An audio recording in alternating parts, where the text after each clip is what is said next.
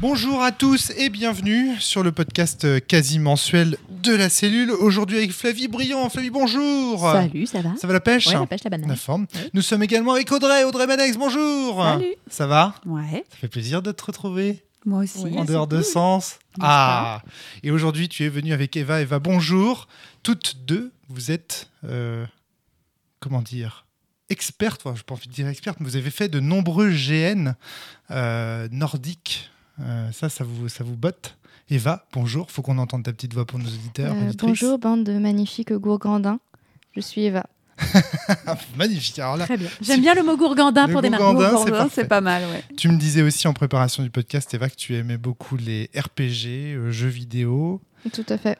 Audrey, s'il faut te présenter, Je n'aime pas les jeux vidéo. t'aimes pas les jeux vidéo. Non, T'aimes bien les c'est GN vraiment pas mon nordiques, truc. comme Eva.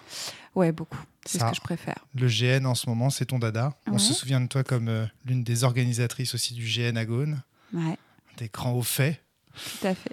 Et voilà, et vous aurez reconnu Audrey si vous avez suivi la campagne de Sens sur le podcast de la cellule, puisqu'elle jouait Lexa à l'époque. Et puis Flavie, qu'on ne présente plus, pilier de comptoir de la cellule. Il me manque un verre d'alcool, là, tout de suite. Attends, j'appelle Speedy. Ah oui. Aujourd'hui, Tu veux des glaçons? nous allons vous débriefer. Est-ce que tu veux des glaçons?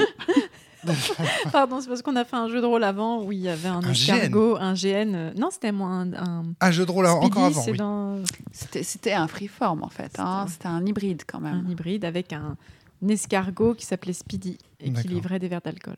Un petit peu de brandy, monsieur. Très bien.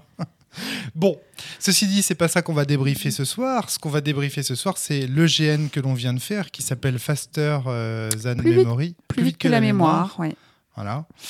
Et donc, qui est un GN de Steve Jakoubovitch que tu vas nous présenter, Audrey. Oula, c'est moi qui présente. Non, mais si tu veux, on va t'aider, Ok, t'inquiète. donc c'est un GN qui se passe dans le futur où en fait c'est un GN qui concerne deux personnes, deux joueurs qui incarnent les deux personnes d'un couple qui viennent en fait d'être téléportés sur Ganymède et donc leur corps a été reconstitué, ils n'ont plus que leur conscience et ils sont en train de retrouver leurs souvenirs et notamment leurs souvenirs de couple. Voilà.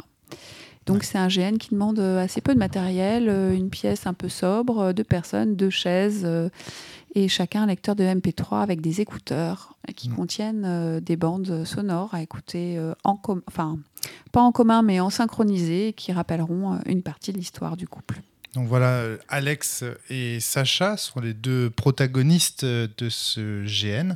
Donc l'un joue Alex, l'autre joue Sacha. Chacun dispose d'une liste de MP3 numérotée de 1 à 5. Et donc On toutes va les écouter 10 minutes à peu près. le premier à 5 minutes et ensuite toutes Et les 10 ensuite minutes. toutes les 10 minutes. Donc 5 Chacun... minutes, 15 minutes, 25 minutes, 35 minutes, 45 minutes. Le jeu dure 1 heure maximum. Et donc chacun écoute la piste 1 avec donc Alex 1 et Sacha 1, puis Alex 2, Sacha 2, etc. Je précise tout ça parce que moi au début quand on m'a présenté le jeu c'était très nébuleux. J'avais du mal à détailler un petit peu Ça plus. c'est parce que je te l'ai très mal présenté. Non, c'est pas une question de ça. Je voyais pas le dispositif, comment ça allait se passer. Tu vois, parce que en fait, Steve a noyé le poisson en rendant, en faisant des éléments fictionnels pour couvrir la narration. C'est-à-dire en fait, il nous décrit dans une pièce. C'est déjà un GN en fait quand tu le lis. Oui, tout à fait, c'est vrai. Et donc du coup, c'est pas évident en fait de voir ce que ça va donner vraiment en jeu. Donc voilà. Alors le dispositif. Alors qu'est-ce qu'on peut dire déjà ? On n'a pas le droit de se toucher, par exemple. Voilà, on n'a pas le droit de se toucher. Ouais. On doit être face à face. Face à face. Quand on doit écouter les moments MP3, on doit les écouter en même temps. Ouais. Sachant que l'autre n'aura pas forcément... c'est le même souvenir, mais n'aura pas forcément le même vécu du souvenir. Ouais. Normal. Et ensuite, on doit attendre 10 minutes. Et croyez-moi, alors déjà, les 5 premières minutes, quand on ne se connaît pas et qu'on n'a pas encore eu de souvenir... Mais c'est assez C'est long. awkward. Oui, Mais puis qui êtes-vous ? C'est étrange, comme sensation. C'est-à-dire qu'en même temps, on se connaît parce que les joueurs se connaissent. Je pense que ça doit être assez extraordinaire mais les à jouer avec personnages quelqu'un qu'on connaît se vraiment redécouvrent en fait et ne se rappellent plus l'un de l'autre. Donc, moi, c'est un GN où j'ai adoré les silences. Ouais. C'est vrai que les silences, c'était intéressant. Les silences étaient très, très porteurs de sens. Les regards aussi. Est-ce qu'on se regarde, est-ce qu'on se regarde pas? Ça, c'est vrai que ça a joué. Et tu avais décrit quelque chose où on pouvait ne pas se toucher, mais on pouvait décrire qu'on avait envie de se toucher et comment on aimerait que ça impacte l'autre. Est-ce qu'on aimerait le prendre dans les bras, sentir la chaleur de la main. Et quand tu jouais Alex voulait pas qu'on mette ça en place. Il disait on attend 1 heure et on fera vraiment en fait. Ah, ok. Du coup, c'était... mais ceci dit, on se disait j'ai envie de te prendre dans les bras, vrai. etc. Ce qui revient au même en fait. Oui, c'est vrai. Alors attendez, parce que je voudrais pas qu'on rentre tout de suite dans le contenu de notre partie, parce qu'encore une fois, ce jeu est bourré de spoilers. Donc l'idée, ce serait d'essayer de présenter une première couche non spoilante. La première chose que j'ai envie de dire, moi, c'est qu'il doit y avoir une grande différence à le jouer avec quelqu'un que l'on connaît en couple ou à le jouer avec quelqu'un que l'on ne connaît pas du tout. Oui. Et là, j'ai envie de me retourner vers vous deux. Quand vous l'avez joué, Eva, Audrey, est-ce que vous connaissiez en fait la personne qui était en face de vous? Vous l'avez joué ensemble? On l'a pas joué ensemble. Moi, je l'ai joué avec Antoine. Donc oui, je le connaissais comme pote. Comme ami. Pote. Et toi, Eva? Je l'ai joué avec Tiffen, qui était une connaissance à ce moment-là. Que tu ne connaissais pas très bien. Non. Et je pense donc qu'en fonction de la personne avec qui on joue, toi avec un ami, nous deux en couple, Flavie et moi, puisque Flavie et moi venons de faire cette expérience tous les deux,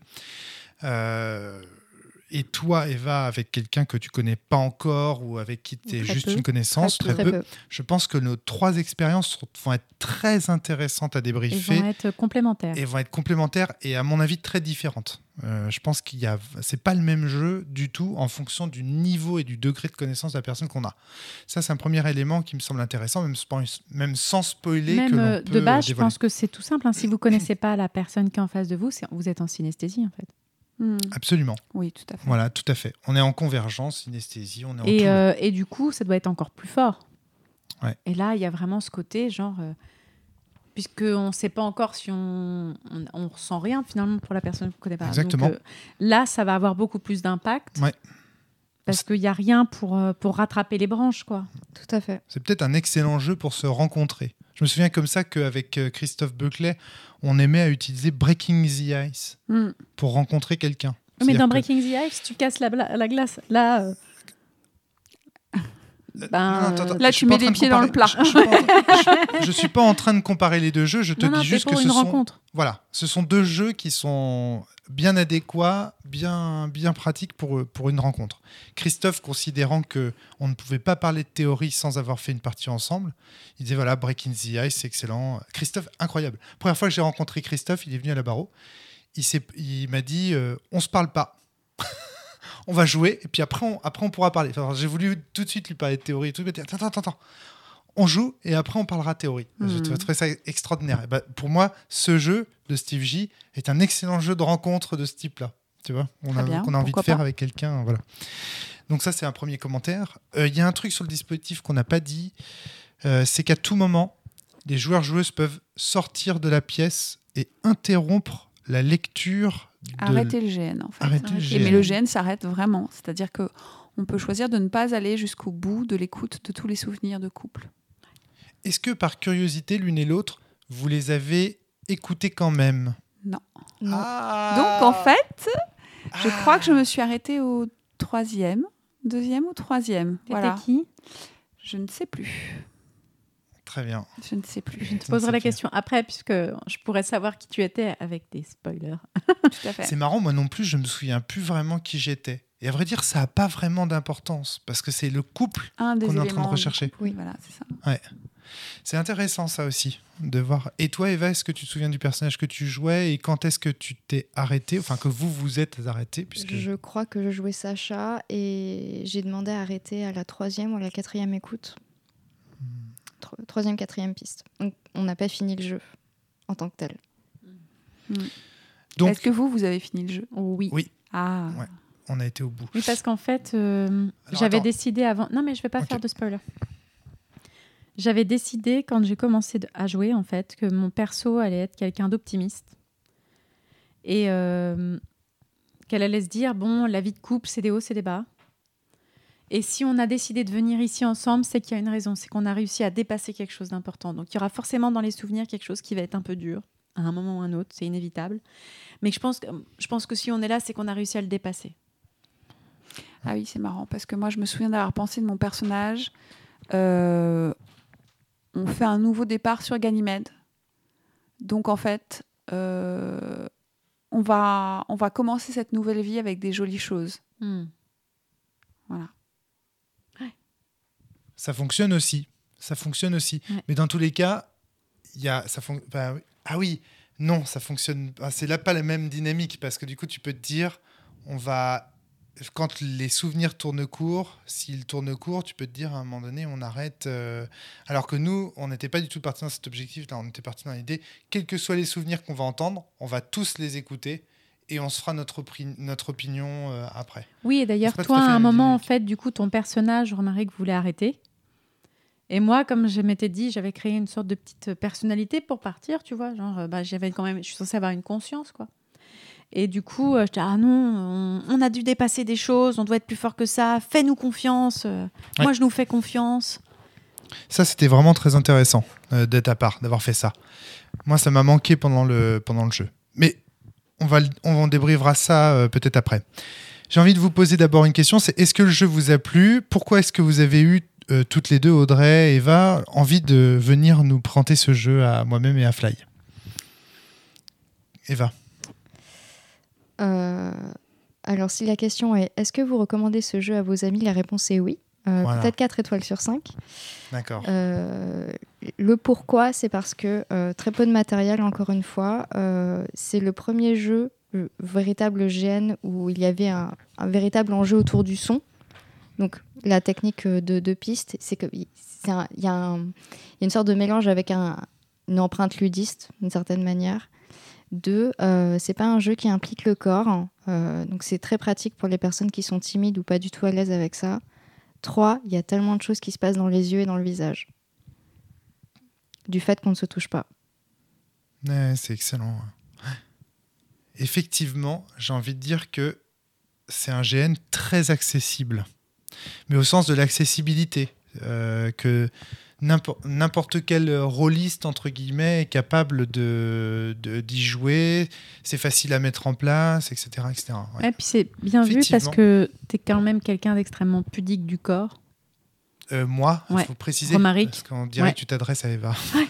Oui, pardon. Donc, Romaric, tu as tendance à être vraiment très pudique du corps. Donc, c'est vrai que c'est une problématique qui est très compliquée pour toi quand il faut jouer un GN. Parce que, oui. Donc, fallait quelque chose de doux de ce côté-là. Ouais. Quoi. Oui. Ouais, et puis j'ai trouvé que j'aime beaucoup le format resserré comme ça en 1 heure. Je trouve qu'en plus le propos, c'est très sensible, c'est présenté de manière très sensible, ces thématiques de couple et de difficultés de couple ou de poésie de couple. Et j'ai trouvé que c'était chouette. J'étais très sensible à la voix aussi qu'on entend du coup dans les écouteurs. Ça m'a beaucoup plu. Ouais. Voilà. Quand on a préparé le podcast, je t'ai dit, je suis fan de Eternal Sunshine in the Spotless Mind et puis j'adore les petites choses oubliées. Ouais, ça devait faire au moins 2 podcasts que j'en avais pas parlé. Et donc du coup, Christophe Buckley et Sylvie Guillaume. Et du coup, quand le pitch m'a beaucoup rappelé ça en fait, qui est d'ailleurs un pitch assez similaire, sauf que c'est pas sur Ganymède, mais pas du tout c'est avec des photos, donc rien à voir. Mais il y a un jeu de mémoire aussi. Exactement. Dans de retrouver la mémoire du coup. Ouais, il y a un truc de mélancolie, il y a un espèce de vœu d'avancer, de positivité dès le départ de ce jeu, auquel je suis très sensible. Ouais. Alors moi, je le recommanderais parce que je trouve que c'est vraiment une très très chouette expérience, même à vivre. Effectivement, le dispositif est très intéressant. J'ai trouvé qu'il y avait quelque chose de très intéressant au fait qu'on nous parle de souvenirs et qu'on nous oblige à mettre un casque pour écouter des souvenirs, sachant qu'on ne sait pas quels sont, puisque chacun a les souvenirs de son propre point de vue, on ne sait pas, il n'y a pas d'objectivité du souvenir en un sens, et donc on ne sait pas ce que l'autre entend. Et c'est cette espèce d'asymétrie, et en même temps de symétrie, parce qu'on est en train d'écouter un discours au sujet d'un même souvenir qui est intéressante à creuser. Mais je veux pas... Il y a la question aussi un peu du voyage temporel aussi. C'est un petit peu le truc que j'aime bien. C'est-à-dire que finalement, en fait, on recrée ton corps, ta conscience est transportée donc, dans le futur, en fait, même si c'est juste le lendemain, sur Ganymède. Tu as accès à à une partie de qui tu étais dans le passé, mais en fait, ta mémoire tu n'as rien dans ta mémoire. Tu es comme un adulte sans souvenir, une coquille vide, en fait. Et la question, c'est quel est le voyage temporel que tu veux, jusqu'à quel souvenir tu veux remonter, à quelle antériorité de ton toi, en fait. Et j'aime bien cette thématique-là. J'ai trouvé que c'était assez bluffant comme GN, parce qu'avec très peu, tu fais vraiment beaucoup. Vraiment, vraiment beaucoup. Ouais, ça, c'est un vrai profond. Ouais, moi, j'ai beaucoup pensé à tout qu'est-ce que c'est une personne, qu'est-ce que c'est une personnalité. Et moi, je suis partie du fait qu'il y avait ma conscience là-dedans, mais que je ne retrouverais pas tous mes souvenirs. Et que de fait, bon, ça c'est la nana qui a lu de la philo qui parle, mais que du coup, je devais être une nouvelle personne. Et qui découvrait en fait des trucs qu'avait fait son ancien corps. Et que du coup, en fait, il y allait avoir un monde entre cette personne et ce que j'étais. Et d'où le fait que j'avais choisi, je me suis vraiment posé la question au début, tu le seras pessimiste ou optimiste? Et du coup, j'ai choisi un peu, je ne peux pas dire à pile ou face, mais tu vois que ce qui te raccroche dans ce jeu à qui tu étais, à ton ancienne personnalité, c'est l'autre. Ouais, c'est l'autre partenaire du couple. Ouais. Puisqu'en fait, la question que pose ce jeu à la fin, qui est un des objectifs du jeu, c'est savoir est-ce que tu vas reprendre ta vie de couple ou la continuer ou en commencer une nouvelle. Enfin, est-ce que tu poursuis avec l'autre personne du couple ou pas? Sachant que cette personne est le seul... Oui, c'est la seule chose qui te reste de ton identité précédente, en fait. Parce qu'il est dit dans le jeu qu'on a aussi la possibilité, en tant que joueur, en tant que joueuse, de créer des souvenirs annexes qui sont mes amis, mon activité, mon travail, ma famille, etc. Mais que ce sera flou. La seule personne qui est tangible, c'est la personne en face de toi. Et ça m'a fait... Moi, j'ai essayé de le jouer un peu... Mon personnage était très triste de ne pas se rappeler de sa famille, de ne pas se rappeler de ses parents. Et il y a un souvenir où j'ai décidé de commencer à m'en rappeler. J'étais très... toi, tu avais décidé de ne pas jouer ça. Non. Et du coup... mais le perso était frustré de ne pas se rappeler du visage de sa mère. Et de pas se rappeler de ça, en fait. Et du coup, le seul visage qu'elle connaisse, en fait, c'est celui de cet inconnu en face d'elle, en fait. Et c'est assez déroutant. Alors... Peut-être, du coup, là, on va mettre une énorme... Donc là, je pense que à partir de ce point, je pense que si vous avez envie de tester le GN, il faut vraiment que vous quittiez ce podcast. Là, on va débriefer à bâton. Alors, donc, je rappelle quand même, ce GN s'appelle Plus vite que la mémoire et il est disponible en ligne gratuitement sur le site murderparty.org. Voilà. Et je pense que rien que par son dispositif, il faut le tester. Voilà. Si vous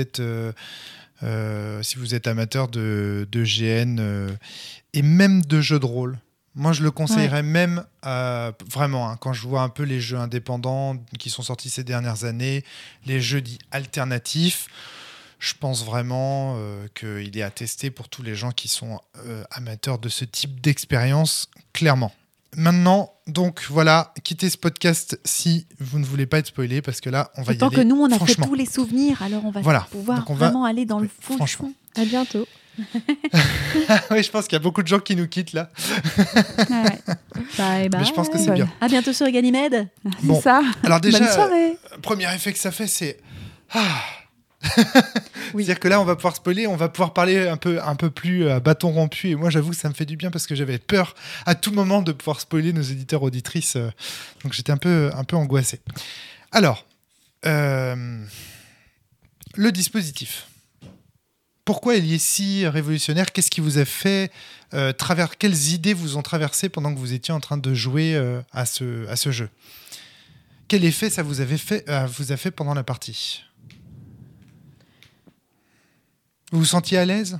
Alors, moi, j'aimerais parler, au-delà même du dispositif, j'aimerais parler des 5 premières minutes. Alors, très bien. On va commencer dans le chronologique. Les 5 premières minutes où tu es censé avoir une conscience qui vient de bugger dans ton corps. Coucou, c'est moi, je suis ta conscience, réveille-toi. Et tu es face à un inconnu et tu fais « Salut, il paraît qu'on est ensemble. Hey, je te connais pas. » Et 5 minutes, c'est long. 5 minutes, c'est long. Ouais. C'est très long. Et ça fonctionne pas très bien quand on se connaît bien. Parce que c'est compliqué de pas rire, pas sourire, tu vois ce que je veux dire ? Par contre, je pense que ça doit très bien fonctionner quand tu fais ça avec un inconnu ou une inconnue. Même avec Antoine que je connais, ça avait très bien fonctionné parce qu'il y avait déjà tout un jeu sur les regards, sur la gêne. La gêne d'être dans cette position. Moi, j'ai plus eu ça, moi. On l'a fait, la gêne de cette position où tu ouvres les yeux, tu découvres quelqu'un, tu déduis du nom sur l'affiche parce que tu as un petit écriteau qui donc explique que vous avez le même nom, donc vous êtes mariés.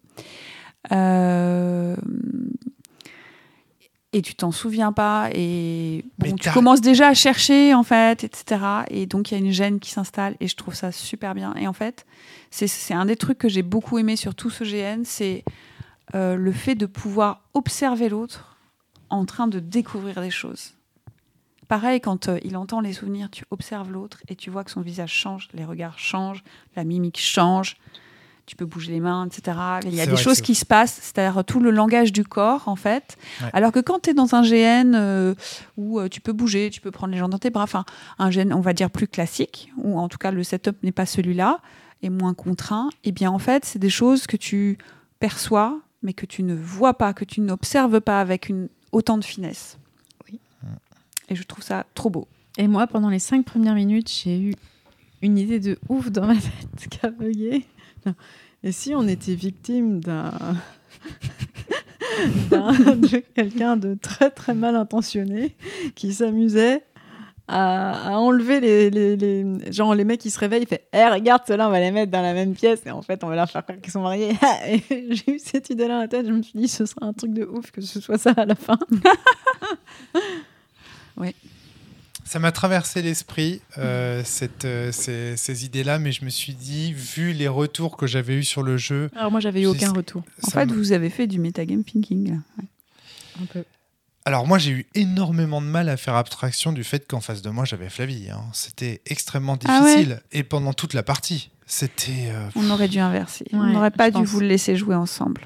Moi, je pense que ça aurait été effectivement mieux de jouer avec C'est bugué, remets-moi. En plus, remets-moi, on se connaît trop. Non, on se connaît trop bien. À partir du moment où il avait fait une mimique, j'étais là, je sais ce que t'as écouté. Et j'ai pas senti que Rome était prêt à jouer avec quelqu'un d'autre, en fait. Pour tout vous dire, chers auditeurs. Ouais, je sais pas. Non, si. J'aurais pu jouer avec quelqu'un d'autre. Ouais, clairement. Oui, non, c'est pas un next time. T'inquiète. Ouais, next time, ouais, si tu veux, pas de problème. Non, c'est pas tellement le souci que j'ai ressenti. Moi, c'est très difficile à expliquer, mais c'est une espèce de dissonance. C'est pas une dissonance ludonarrative, mais une impression d'être quelqu'un et en même temps quelqu'un d'autre. Et ce, sur 3 niveaux. C'est-à-dire que j'avais l'impression d'être Romaric. J'avais l'impression d'être un personnage qui est neuf. Et en même temps, d'être ce personnage dont je vais retrouver la mémoire. Donc, ça fait 3 niveaux quand même. Est-ce que vous les voyez, les trois couches ? Il y a moi, il y a mon personnage tel qu'il vient de se réveiller, et il y a mon personnage tel qu'il va se souvenir qu'il était. Et en fait, 3 couches, c'est énorme en vrai. Et c'est très difficile.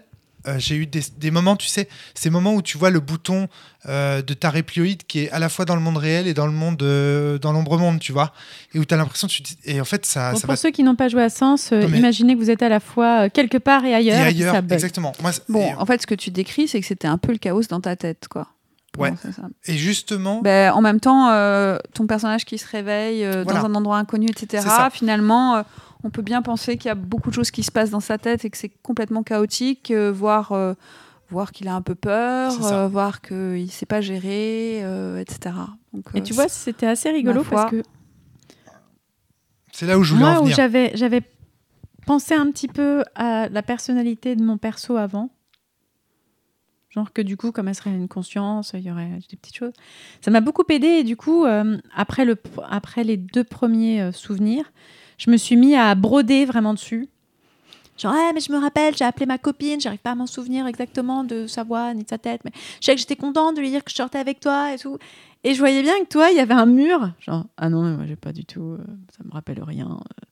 Et moi, après le mariage, j'étais, mais je me souviens un peu de ma maman, j'arrive pas à m'en souvenir, je suis un peu frustrée, mais quand même, je me souviens, il y avait des gens autour de nous et tout, c'est cool. Ah non, moi, je me souviens de trucs un peu flous. Et du coup, il y avait genre, comme si ton personnage était en retrait et qu'il voulait pas se souvenir, tu vois, ou qu'il essayait pas, et mon perso qui était vraiment dedans, et ça a créé un truc intéressant quand même dans le jeu, parce que du coup je me disais, mais qu'est-ce qu'il a vraiment entendu ? Oui, mais moi aussi. C'est ça. Moi aussi. Alors, l'élément de convergence que tu soulignais tout à l'heure, Audrey, c'est exactement là où je voulais en venir. C'est-à-dire que ce chaos, moi, je trouve que c'est un élément qui, du coup, crée de la gêne qui existe effectivement entre les personnages. Donc, on a effectivement un élément de synesthésie qui est là très intéressant. Je suis totalement d'accord avec toi, Fly, sur ce point. En fait, assez rapidement, moi, j'ai émis l'hypothèse que mon personnage était homosexuel. Mmh. Parce que dès le début, dans le premier souvenir, dans le deuxième souvenir, premier souvenir, bon, on l'a un peu zappé, on l'a un peu passé avec Fly, c'est un moment de rencontre. Non, moi je suis vraiment été dedans en fait. Moi, justement, toi tu essayais de le zapper. Moi j'étais là, mais j'ai appelé une copine, j'avais des papillons dans le ventre quand je t'ai rencontré et tout. Ouais, mais ça le faisait pas, quoi. On n'avait pas assez d'éléments, en fait. Moi, j'avais pas assez d'éléments fictionnels pour construire quoi que ce soit. On me dit, voilà, tu lui as passé les bras autour de la taille, ça faisait des années que t'en rêvais, tu l'as embrassé. Et ce qui est bizarre, c'est ça faisait... Non, mais là, par contre, quand t'as dit ça, c'était chelou parce que moi, en fait, dans mon souvenir, j'avais l'impression que c'était la première fois qu'elle te rencontrait. Il y a un moment, t'as dit, puis ça faisait tellement longtemps que j'en avais envie, j'étais là. Et en fait, il y a plusieurs fois, mon perso t'a menti. Parce que ça s'est dit, bon, ça va le faire. mais moi, j'avais pas assez de choses pour créer. J'étais là, avec ça, avec uniquement ce souvenir-là, j'avais pas de quoi créer un personnage. Et tu t'es pas autorisé à broder ? C'est pas suffisant. Il n'arrivait pas, je pense. C'est pas suffisant en fait. Enfin, maintenant, là au début, pour moi, c'était pas suffisant. Donc, je voulais arriver au deuxième souvenir. Et c'est à partir du deuxième souvenir que j'ai commencé à avoir un personnage. Attends. Eva, est-ce que tu te souviens, toi, du premier souvenir et de comment tu as vécu le truc ? J'allais établir un parallèle de, justement, par rapport à Flavie et à Romaric. Donc toi, Flavie, ça a été, on va pas dire facile, mais relativement simple de créer des souvenirs et créer de l'intimité, absolument dans ta tête. Toi, Romaric, ça s'est déclenché à partir de la deuxième piste. Absolument, oui. Maintenant, ça me fait penser que... après, c'est peut-être un choix de game design, mais c'est vrai que dans le GN, quand on joue des personnages qui sont censés être alliés d'une manière ou d'une autre, que ce soit par amitié, romance, de loin, il y a toujours des ateliers préemptoires de création de souvenirs, de création d'intimité. Et là, il n'y a pas ça dans le jeu. Et en plus, il y a le principe de chronomètre, et tu te dis... Ok, je dois créer ex nihilo de la proximité intellectuelle, émotionnelle. Et en fait, c'est tellement bizarre parce qu'en face de moi, j'ai un inconnu. Et puis en plus, toi, tu avais vraiment quelqu'un que tu connaissais pas trop, quoi. Oui, mais il y a aussi le fait que même en connaissant la personne en face de toi personnellement, les 5 premières minutes, t'es une page vierge, quoi. Et en fait... Commencer à créer dans les 5 premières minutes, c'est très difficile. Après, ça c'est facilité dans la suite au bout de plusieurs écoutes de pistes. Mais même avec ça, je trouve que c'est dur. Il y a forcément des silences. Oui, tout à fait. Alors, ok. Je crois qu'en t'écoutant, Eva, j'ai mis le doigt sur ce qui me gêne. C'est que Flavie et moi, nous ne sommes pas des inconnus l'un pour l'autre. Et du coup, moi, ce que j'avais... c'était plutôt la sensation de tricher pendant cette première partie, c'est-à-dire qu'à chaque fois que je prenais la parole, je me disais non mais là je triche. Et souvent je me disais non mais c'est pas ce que le jeu attend de moi. Souvent, tu vois, je commençais quelque chose et je me réfrénais en disant non mais là en fait je triche, c'est pas ce que le jeu attend de moi. Il y a même un moment où j'ai fait un temps mort avec Flavie pour lui dire là il faut qu'on prenne le jeu différemment, il faut qu'on l'attaque, machin truc, et j'expliquerai pourquoi après, mais c'est dans un 3e, 4e temps. Mais moi, la sensation que j'ai eue à ce moment-là, c'est soit je rentre dans une relation d'intimité telle que je la vis avec Flavie. D'ailleurs, Flavie m'a tendu des perches un peu pour ça. Mais en même temps, je me disais, non, ce n'est pas Flavie, il faut que je fasse abstraction du fait que ce soit Flavie, et donc que je parte du principe que non, je serai... C'est pour ça que tu m'as senti un mur, parce que je voulais pas que tu aies la sensation de te retrouver face à Rome. Ouais, mais t'as bien fait parce que, en fait, moi, j'avais déjà choisi des petites choses et tu sais très bien qui je suis. Oui. J'ai toujours beaucoup de mal à jouer des gens pas... Ouais. Enfin, des gens... Je peux jouer des gens sombres, hein, c'est pas le problème, mais généralement, je finis quand même par être quelqu'un d'optimiste et de sympathique. Voilà. Et donc, quand tu le sais, tu vas, je vais pas me mentir, hein, j'ai qu'une heure, donc je vais pas faire semblant d'être quelqu'un de sombre, on va y aller, quoi. Voilà, et moi, je l'aime.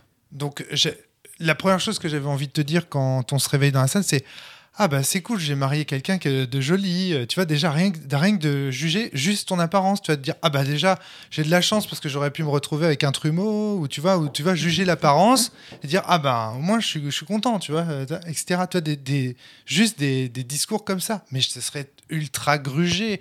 En vrai, quand on rencontre une inconnue, c'est pas le genre de truc que tu dis.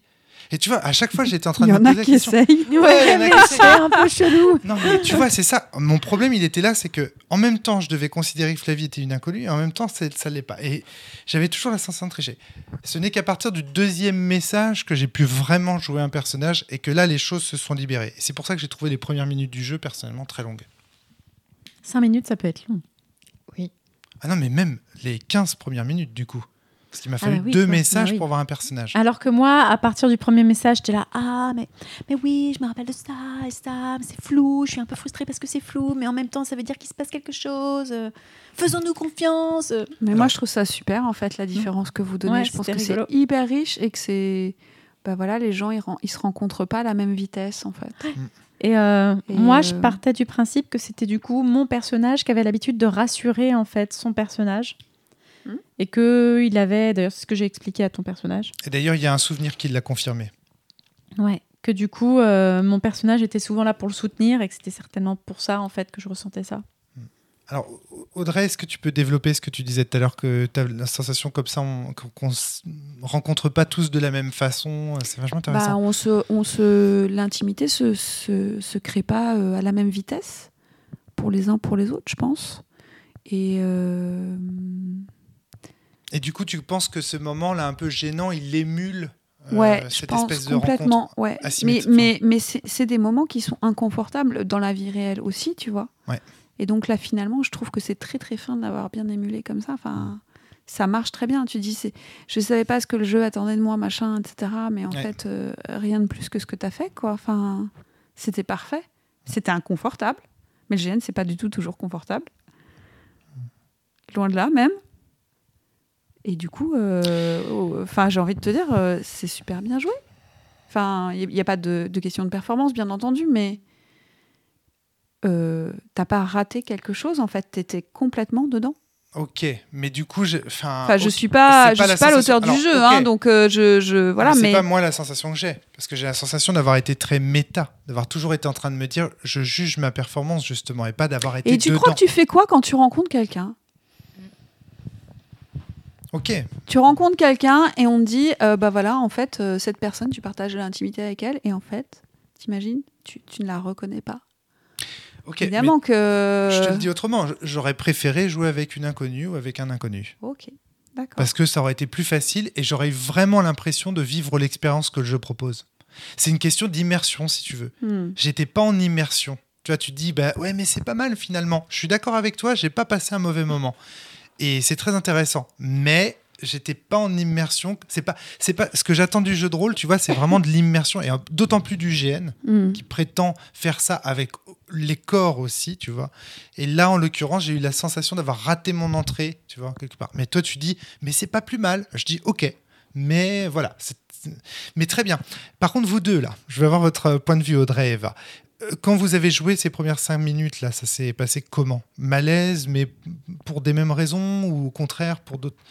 Toi avec Antoine, vous étiez déjà dans le jeu d'acteur? Ouais, on était déjà vachement dans le jeu de comment faire passer des choses sans se toucher.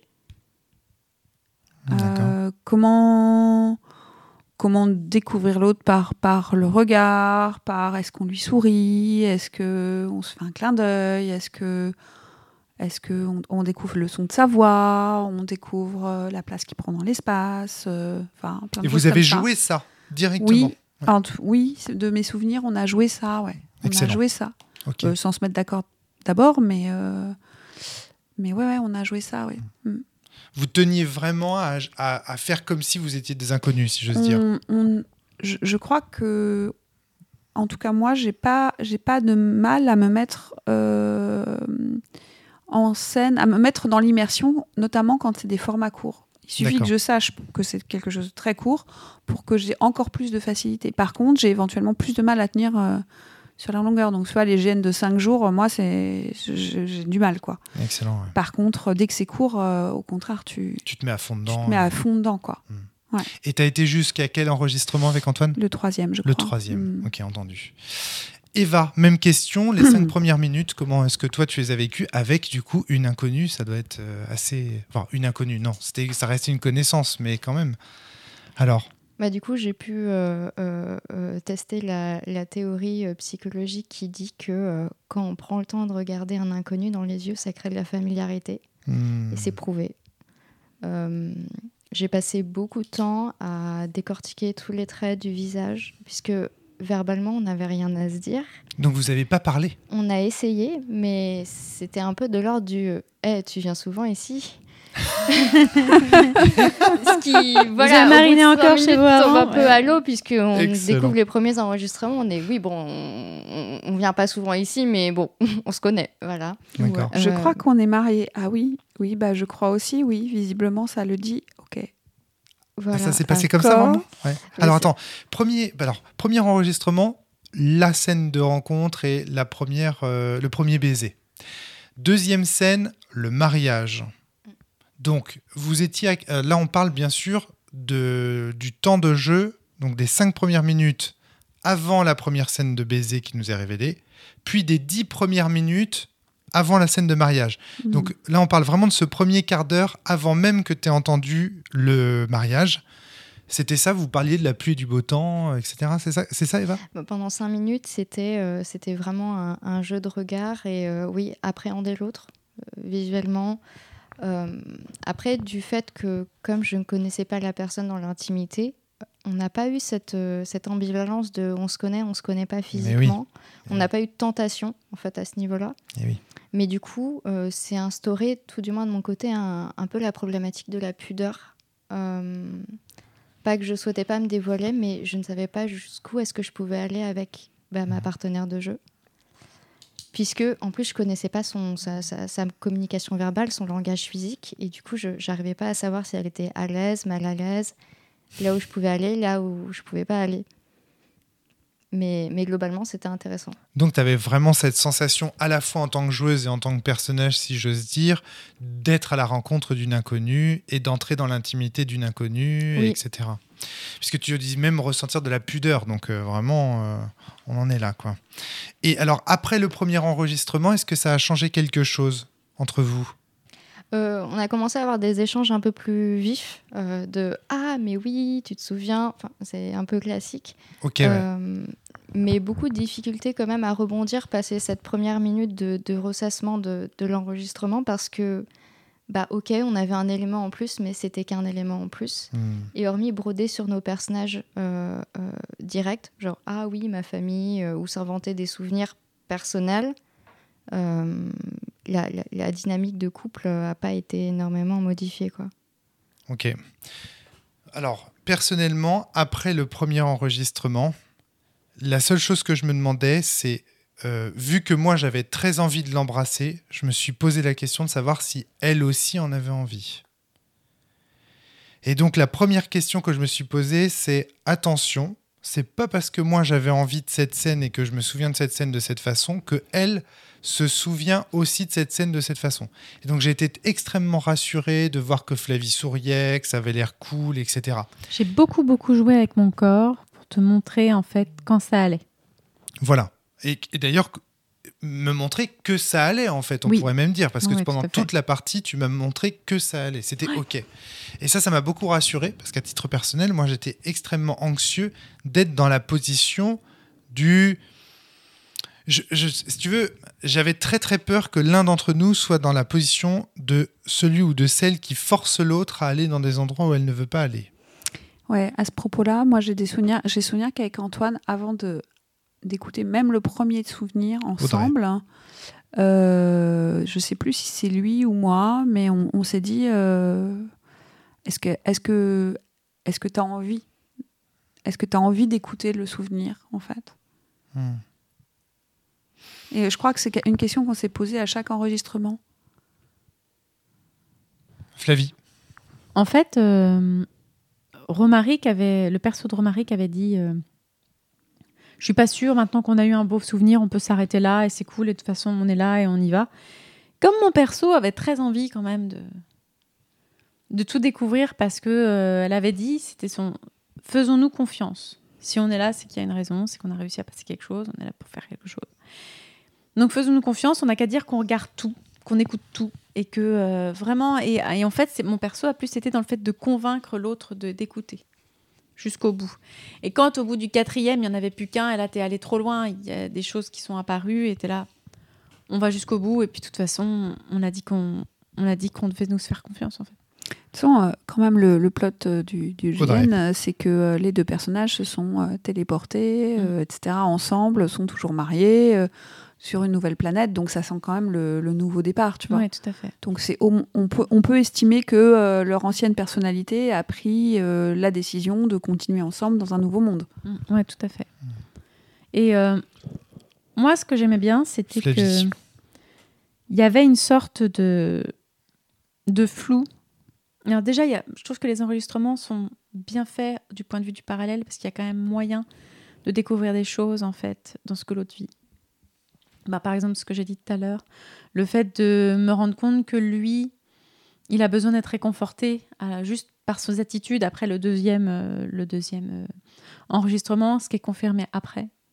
Il y a vraiment un jeu comme ça qui est assez rigolo, et moi je me doutais que j'allais pas avoir que des oisillons mignons dans mes enregistrements, et je me doutais que j'allais avoir un truc moche après. J'avais envisagé pas mal de choses, la tromperie, la fausse couche, l'avortement, plein de trucs comme ça. Mais en même temps, l'avortement et la fausse couche faisait pas partie des spoilers, enfin des trucs qui étaient précisés. C'était précisé problème de couple. Voilà, donc du coup, pour moi, on pouvait être vaste, tout... hein. Voilà, mais ça pouvait être vaste. Mais du coup, je me disais qu'il allait avoir un truc de cet ordre-là. Moi, ce que j'ai bien aimé, c'est que, en fait, dans mon personnage, ce qu'elle ne supporte pas, ce qu'elle ne supporte plus, c'est que ton personnage, le personnage Alex, fait sans arrêt des reproches, en fait, à Sacha, assez mesquins.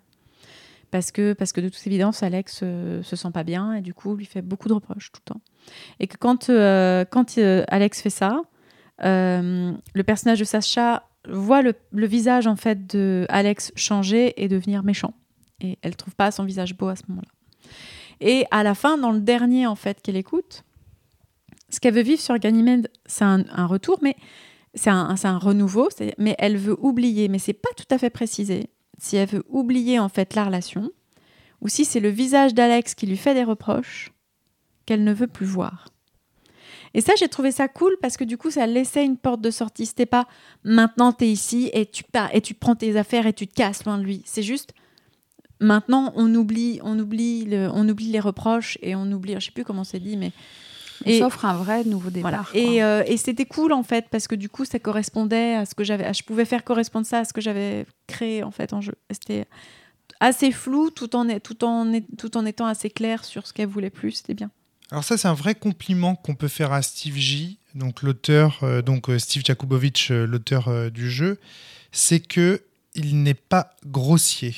C'est-à-dire que on aurait pu vraiment tomber sur un jeu puéril ou caricatural, où en gros il y en a un qui est violeur, l'autre qui est violé, puis ça aurait été grossier avec des gros sabots, etc., etc. C'est subtil. Et j'ai trouvé ça très intéressant. Quand Flavie dit « ça nous ménage des portes de sortie », ce qui veut dire, ce que moi j'entends, et ce que moi j'ai entendu dans les enregistrements de Steve, c'est « je vous laisse interpréter, je vous laisse faire des interprétations, je vous laisse seul juge des souvenirs ». Moi je vais te dire, ça va très très loin, mes souvenirs sont hyper intéressants. Ils peuvent être intéressés à plein de niveaux, c'est pour ça que je veux les spoiler, parce que je veux vous les partager, parce que je trouve qu'ils sont vraiment bien écrits. Et je veux rendre hommage à Steve là-dessus. Ils sont très bien écrits, je suis d'accord. Alors, un point essentiel, donc pourquoi moi j'ai vu mon personnage habiter à partir du 3e niveau, c'est parce qu'au mariage, donc 2e niveau, c'est parce qu'au mariage, le texte dit à peu près, vous lui avez dit oui, un peu par habitude, tu vois. C'est ultra violent comme truc. C'est parce que alors qu'elle est trop heureuse, c'est un des plus beaux jours de sa vie. Toi, tu te souviens surtout en tant que Alex d'avoir brillé à la soirée avec ton costume shiny. Tu lui as dit oui un peu par réflexe. Et t'as le souvenir des hommes qui te regardent. Intéressant ça, les hommes qui te regardent. Et que quand tu lui dis oui, une porte se ferme. C'est les mots qui sont employés. Donc, moi, j'ai tout de suite envisagé, vu que je suis un homme et qu'a priori, je me suis genré en tant que personnage au masculin, parce que c'est pas précisé. Hein. Je sais pas si Alex est une femme ou un homme. Mais je me suis genré au masculin. Tes souvenirs auraient pu correspondre à ça. Oui. Et donc, du coup, moi, je suis tout de suite parti dans l'idée que mon personnage, avec ses quelques bribes, ok, c'est bon, j'avais ce qu'il fallait. J'avais un homosexuel, en fait, qui n'avait pas voulu admettre à sa meilleure amie qu'il l'était, qui lui avait dit oui au mariage, mais en fait, ce qui comptait pour lui, c'est qu'il y ait des hommes qui le regardent. Intéressant. Tu vois, j'avais pris le truc comme ça en me disant, voilà, donc en gros, moi, je vais jouer quelqu'un qui est un homosexuel. J'ai pas envie de dire refoulé parce que c'est un terme qui veut un peu tout et rien dire dans cette société. Mais disons, juste un homosexuel qui a dit oui à une femme, tu vois, parce que ça s'est fait. Et peut-être que c'est pour ça qu'il te fait des reproches, parce que dans le fond, t'es pas un homme. Et, il est pas précisé. À chaque fois, moi, il était... Je te trompe à un moment, mais c'est pas précisé homme ou femme. Mais je pense que toi non plus. Donc moi ça non plus. Aurait pu être... je pense qu'il y a moyen d'aller loin, voilà. fait, de créer vraiment une histoire. Quel que soit ce que tu crées, il y a moyen... En fait, c'est assez bien fait pour te donner plein de billes pour jouer, mais tu peux vraiment créer des histoires très, très différentes selon les personnes avec qui tu joues. Et si tu imagines imaginons que ce personnage soit tombé soit joué par une femme hétérosexuelle. J'imagine que comme moi, elle se serait dit... je plais aux hommes dans mon vêtement couvert de paillettes, etc. En fait, en lui disant oui, je ferme la porte, mais je ferme la porte aux autres hommes parce que je suis hétérosexuel. Vous voyez la différence que ça fait ? L'interprétation, vous voyez, le fait qu'il n'ait pas genré ces personnages, la richesse d'interprétation que ça provoque. Tout à fait. Ça, c'est d'écriture inclusive intelligente. Tu vois, ça rebondit avec la discussion qu'on a eue. Qu'on avait avant. Voilà, ça pour moi, c'est de la bonne, entre guillemets, de la bonne écriture inclusive parce que c'est de l'écriture inclusive qui ouvre des portes, qui amène vraiment des thématiques intéressantes. C'est pour ça que je trouve ça très bien écrit. Eva, tu voulais rebondir ?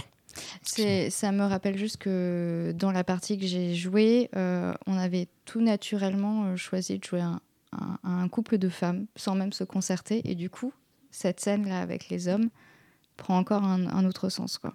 C'est génial. Ouais, tout à fait. Ouais, c'est l'inverse. Du coup, elle dit oui à une femme, mais en même temps, elle est flattée que les hommes la regardent. Il y a quelque chose d'un peu fifou, même. Mais du coup, peut-être qu'elle n'est pas flattée que les hommes la regardent, et peut-être que les hommes la regardent avec dédain. Ah, peut-être aussi, ouais. On peut tout Ou peut-être qu'elle est gênée par l'envie qu'elle voit dans le regard de ces hommes. Ouais. Il y a beaucoup de choses qu'on peut imaginer. Exactement. Et donc, moi, je me souviens pas que nos personnages étaient genrés. Ah, énorme. Je pense qu'on les a pas genrés du tout. Du tout. Ça, c'est intéressant. Ouais. Là aussi, c'est peut-être parce qu'on se connaissait aussi, Flavie. Oui, puis on a joué avec on a joué avec nous, en fait, ouais. Donc ça, c'est intéressant. Ce que je voulais dire aussi, c'est que ça va dans la création du souvenir. Le fait d'avoir uniquement des petites bribes très légères, eh bien, ça nous force à nous constituer un souvenir. Et donc, ça colle avec la thématique du jeu. Et puis, c'est pas parce que moi, j'avais ces bribes de souvenirs très éparses que toi, tu avais ce genre de texte. Je sais pas quel genre de texte, d'ailleurs, tu avais. Moi, pour le mariage, c'était son habit blanc et doré est tellement beau. C'est la fête, la famille, quelle fierté. C'est une fierté d'être là. Et du bonheur, en fait. Je sais plus comment c'est dit. D'accord. Mais en tout cas, c'était pareil. Des souvenirs étaient dits par bribes. Ouais, c'était mais pas par contre, la personne est vraiment très heureuse de se marier. D'accord. Ouais. Elle, c'est vraiment... Enfin, parce que cette personne, moi, je l'ai genrée féminin. Sacha est vraiment contente. Mais formellement, je veux dire, dans la forme, la façon dont Steve J narre les trucs, c'est... tu te souviens du bonheur que tu éprouves. Ouais. Et puis, avec cette phrase rituelle... Tu te souviens. Ouais. Etc. Donc, mais parce que moi, j'étais même pas sûr qu'on ait la même forme de discours. C'est-à-dire que moi, je me disais, si ça se trouve, t'as des souvenirs lacunaires d'un côté, et de l'autre, il te dit 7h du matin, tu te réveilles, tu prends les draps rouges, tu les lèves sur ton mari. Et ça se trouve, la façon de narrer des deux était différente. Et moi, je me suis même posé la question de ça, tu vois. Donc, voilà. Parce que si ça se trouve, toi, je me disais, mais vu comme t'étais loquace, Flavie, je me disais, si ça se trouve, elle a plus d'informations que moi. Non, et moi, il m'a juste que j'ai brodé assez rapidement. Voilà, d'accord, ok. Je me suis dit, j'aime bien broder, moi. Ok, très bien. Bon, bah, tu l'as très bien fait parce qu'à un moment donné, je me suis dit, ça se trouve, Steve, il a donné plein d'infos à Alain et puis à l'autre, il l'a laissé dans la merde, quoi. Voilà. Non, mais en fait, à un moment, je voyais tellement que tu étais en panique quand je brodais que je me suis limitée dans la broderie parce que je me suis dit, sinon, je vais le mettre en PLS. Mais voilà, c'est clair. Et après cet événement du mariage, j'avais mon personnage. Et du coup, je me suis dit, donc du coup, le personnage que je joue, c'est un personnage qui craint d'être homosexuel et de faire du mal à la personne. De faire du mal à sa Parce femme. qu'en fait, être homosexuel, il s'en fout en fait. C'est juste que du coup, il a peur de faire du mal à la personne. Oui, pardon, excuse-moi. Voilà. Il a peur d'être homosexuel dans le contexte d'un couple hétérosexuel et donc là, du coup, de faire souffrir, de devoir quitter en fait son épouse du fait d'être homosexuel. Sachant qu'en plus, il la connaît pas, donc il a peur de faire souffrir une inconnue. Exactement, c'est ça. Voilà. C'était exactement ça. Et donc, du coup, il y a un moment donné où j'ai proposé... Une innocente. Et à un moment donné, j'ai proposé carrément à Fly, je lui ai dit, excuse-moi, mais là, j'ai peur que les prochains souvenirs me fassent me rappeler que je suis homosexuel.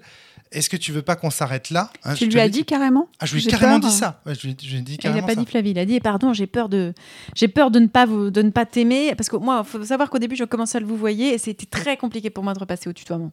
D'accord. Et donc lui, excellent. il était là, tutoie-moi. Et au moment où j'arrive à le tutoyer, il fait là, j'ai peur qu'en fait, je sois pas fait pour vous et qu'en fait, je sois pas fait pour toi et qu'en fait, j'aime les hommes. Là, on vient de se connaître. Est-ce qu'on peut juste se donner une chance et on arrête les enregistrements et on se donne une chance pour notre couple, quoi. Donc là, on a failli arrêter, hein, Audrey. Parce que toi, t'as arrêté quand? Celui d'après. Et toi, Eva, rappelle-moi. Je crois que c'est celui d'après ou encore après. Et du coup, là, mon perso dit mais non, fais-nous confiance. Il y a forcément une raison si on est là. Et je pense que tu as l'air d'être quelqu'un de très angoissé. Je pense que je suis quelqu'un qui te rassure. Et je sais plus comment j'ai dit ça. Ah voilà, c'est ça. Le troisième souvenir, c'est ça. C'est en tout cas pour moi, de mon côté, Alex, alors je ne sais pas pour vous ce que vous avez vécu, mais c'est le souvenir d'une engueulade où en gros, après, tu me prends dans tes bras et ça me rassure. Je ressens mon impuissance aussi.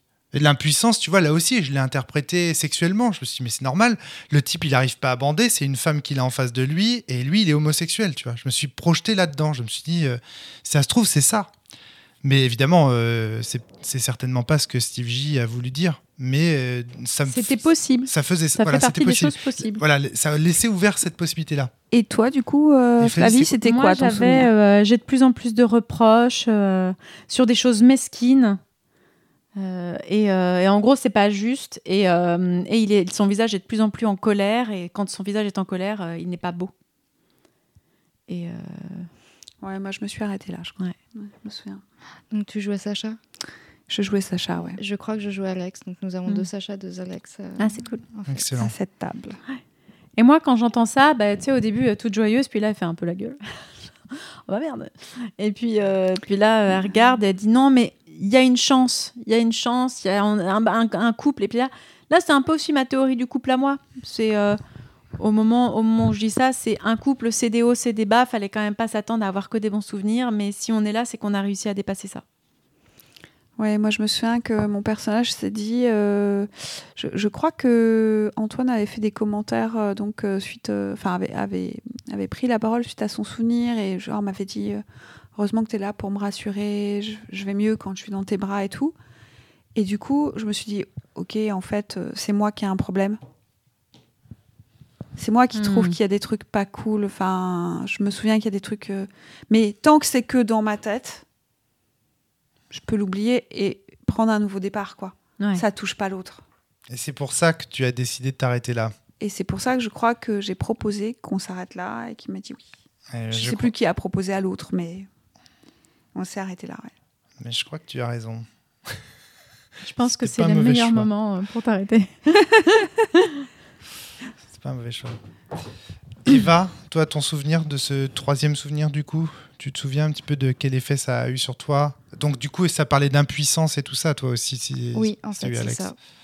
C'est quand tu as rappelé le souvenir du mariage, j'ai commencé à me dire non, vraiment, ça me parle beaucoup plus. Et effectivement, je jouais Alex. Déjà, à partir du 2e souvenir, le souvenir du mariage, j'ai un peu changé d'arme de guerre, quoi. Au départ, j'étais partie plutôt sur un style ok, je sais pas trop, mais ça va bien se passer. Et c'est le 3e qui m'a un peu enterrée, où je me suis dit, mais enfin, qui est-ce que je suis, quoi. Je me reconnais pas, déjà, en tant que personnage dans ce que j'entends, mais franchement, j'ai pas envie d'être cette personne. Ouais, moi non plus. Ouais. Moi non plus, j'ai senti un grand écart. Mais moi, ça me rassure, ça, en jeu de rôle, parce que ça me permet de jouer. Donc, paradoxalement, le fait de me sentir à l'écart de mon personnage me permet d'entrer dedans. Tu vois ce que je veux dire? Alors, oui. Ouais. Et toi, tu as eu cette même sensation quand même, ou tu as réussi à jouer ce personnage ou pas? J'ai l'impression que tu dis... J'ai réussi à le jouer, mais oui, j'ai l'impression que de toute façon, les personnes qui se retrouvent à jouer Alex doivent forcément passer par une case un peu torturée. D'accord. Dans le jeu, parce que c'est scripté comme ça.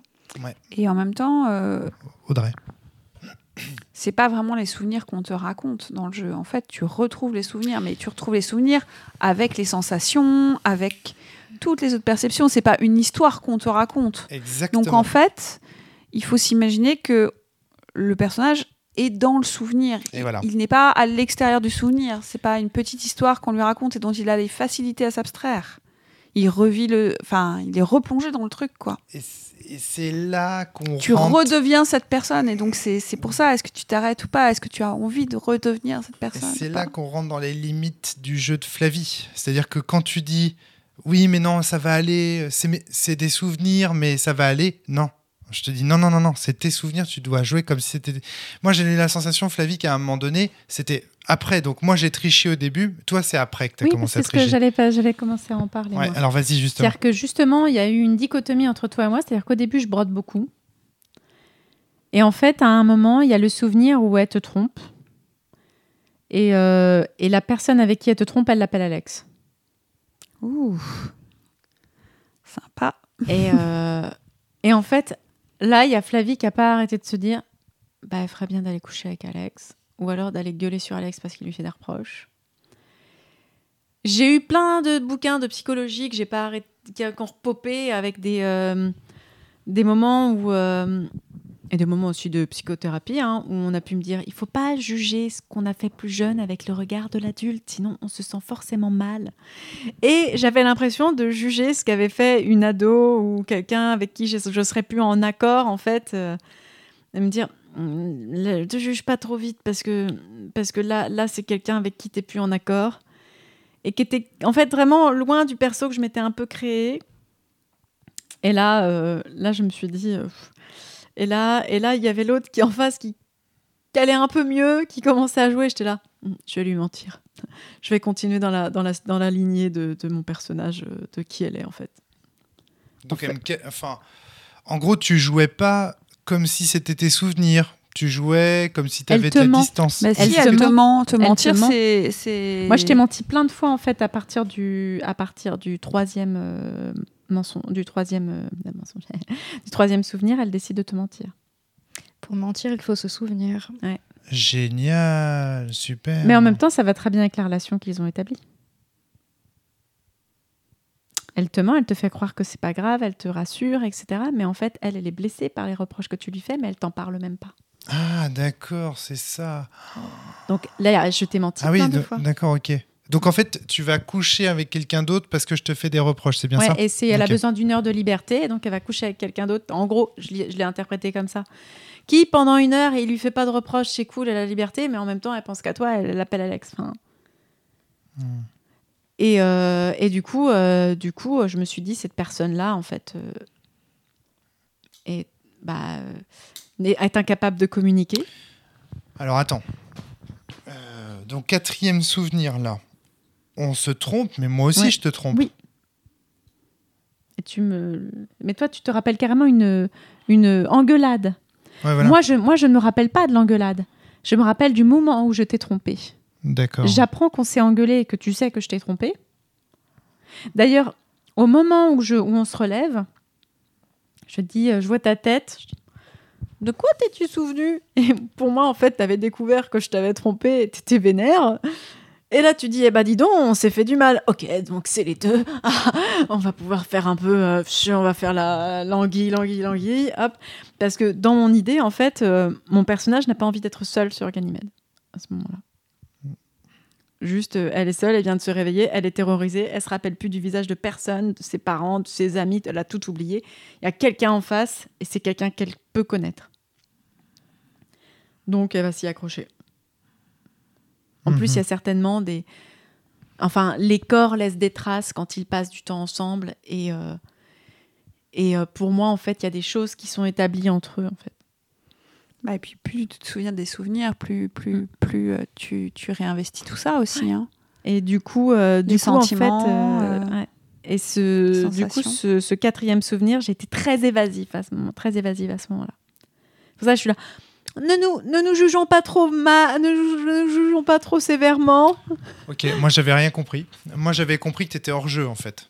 Non, pas du tout. C'est pour ça qu'à un moment donné, je t'ai dit, parce que vu la façon dont tu parlais des souvenirs, comme si que c'était quelque chose qui était loin de toi, c'est pour ça que je t'ai dit à un moment donné, non mais attends Flavie, là je crois qu'on n'est pas en train de jouer au jeu. En fait, là, elle te ment quand tu penses qu'elle est loin de toi. En fait, elle te ment. En effet, effectivement, quand tu mens à quelqu'un, tu es loin de la personne. Oui, mais j'ai mis les bras croisés, Oui, c'était un temps mort. Oui. Et là, je t'ai dit, d'accord, ok, je vais pas le jouer comme ça. Je l'ai joué un peu différemment après. Ok, très bien. Donc là, un vrai problème de dissonance, là aussi. C'est-à-dire que comment tu peux... C'est-à-dire qu'en même temps, on te demande d'imaginer que ce sont tes souvenirs, mais en même temps... C'est impossible d'imaginer que ce soit mes souvenirs parce que moi, je réagirais pas comme ça, tu vois. Et il y a un côté... mais tu dois imaginer comment le personnage... C'est les souvenirs de ton personnage. Voilà. C'est pas toi qui dois les... C'est ton personnage et sa personnalité qui sont peuplés. Oui, mais non. Parce que je vous rappelle qu'on joue quelqu'un qui vient de se réveiller. Je suis d'accord avec toi, Romaric. Moi, ça me pose un vrai problème, ça. C'est qu'on joue quelqu'un qui vient... C'est-à-dire que il y a quand même un problème. C'est-à-dire qu'il y a d'une part les souvenirs de ce personnage qu'on était sur Terre, appelons-le le PJ de la Terre. Et il y a le PJ de Ganymède. Et ça, c'est deux personnages différents. Le jeu te propose quand même de revenir avec... Les deux PJ de Ganymède doivent discuter des deux PJ de la Terre. Tu vois ce que je veux dire ? De Sacha de la Terre et de... Et en fait, le problème, c'est qu'il y a une distance entre le PJ de Ganymède et le PJ de la Terre, mais il y a aussi une distance entre le personnage que tu interprètes de Ganymède et le joueur que tu es. Ça fait beaucoup quand même. Oui, mais tu en as parlé tout à l'heure, le fait qu'il y avait 3 couches, c'est que pour toi, c'était difficile à gérer. Non, le joueur... pour la rencontre. Ouais, mais là, je pense qu'il y a le même problème. Mais c'est la même chose, c'est le même problème en fait que tu affrontes. Non. Alors attendez. Qu'est-ce qui se passe si, à un moment donné, il y a un souvenir qui est complètement en dissonance avec moi, Romaric, par exemple ? Du coup, comment je l'interprète ? Mais on s'en fout, tu n'es pas toi, tu es ton personnage. Tu es censé jouer le personnage, Très bien. Non, mais quel personnage je dois jouer puisque je n'ai aucun souvenir ? Celui que tu décides d'inventer. Donc, si c'est celui que je décide d'inventer, sur la base de quels critères je l'invente ? En fait, la question que je me suis posée par rapport à justement la question de la personnalité, elle est décalée d'un cran par rapport à toi, Romaric. C'est est-ce que, sachant que je suis parfaitement amnésique, est-ce que j'ai une personnalité et si oui, laquelle ? Exactement.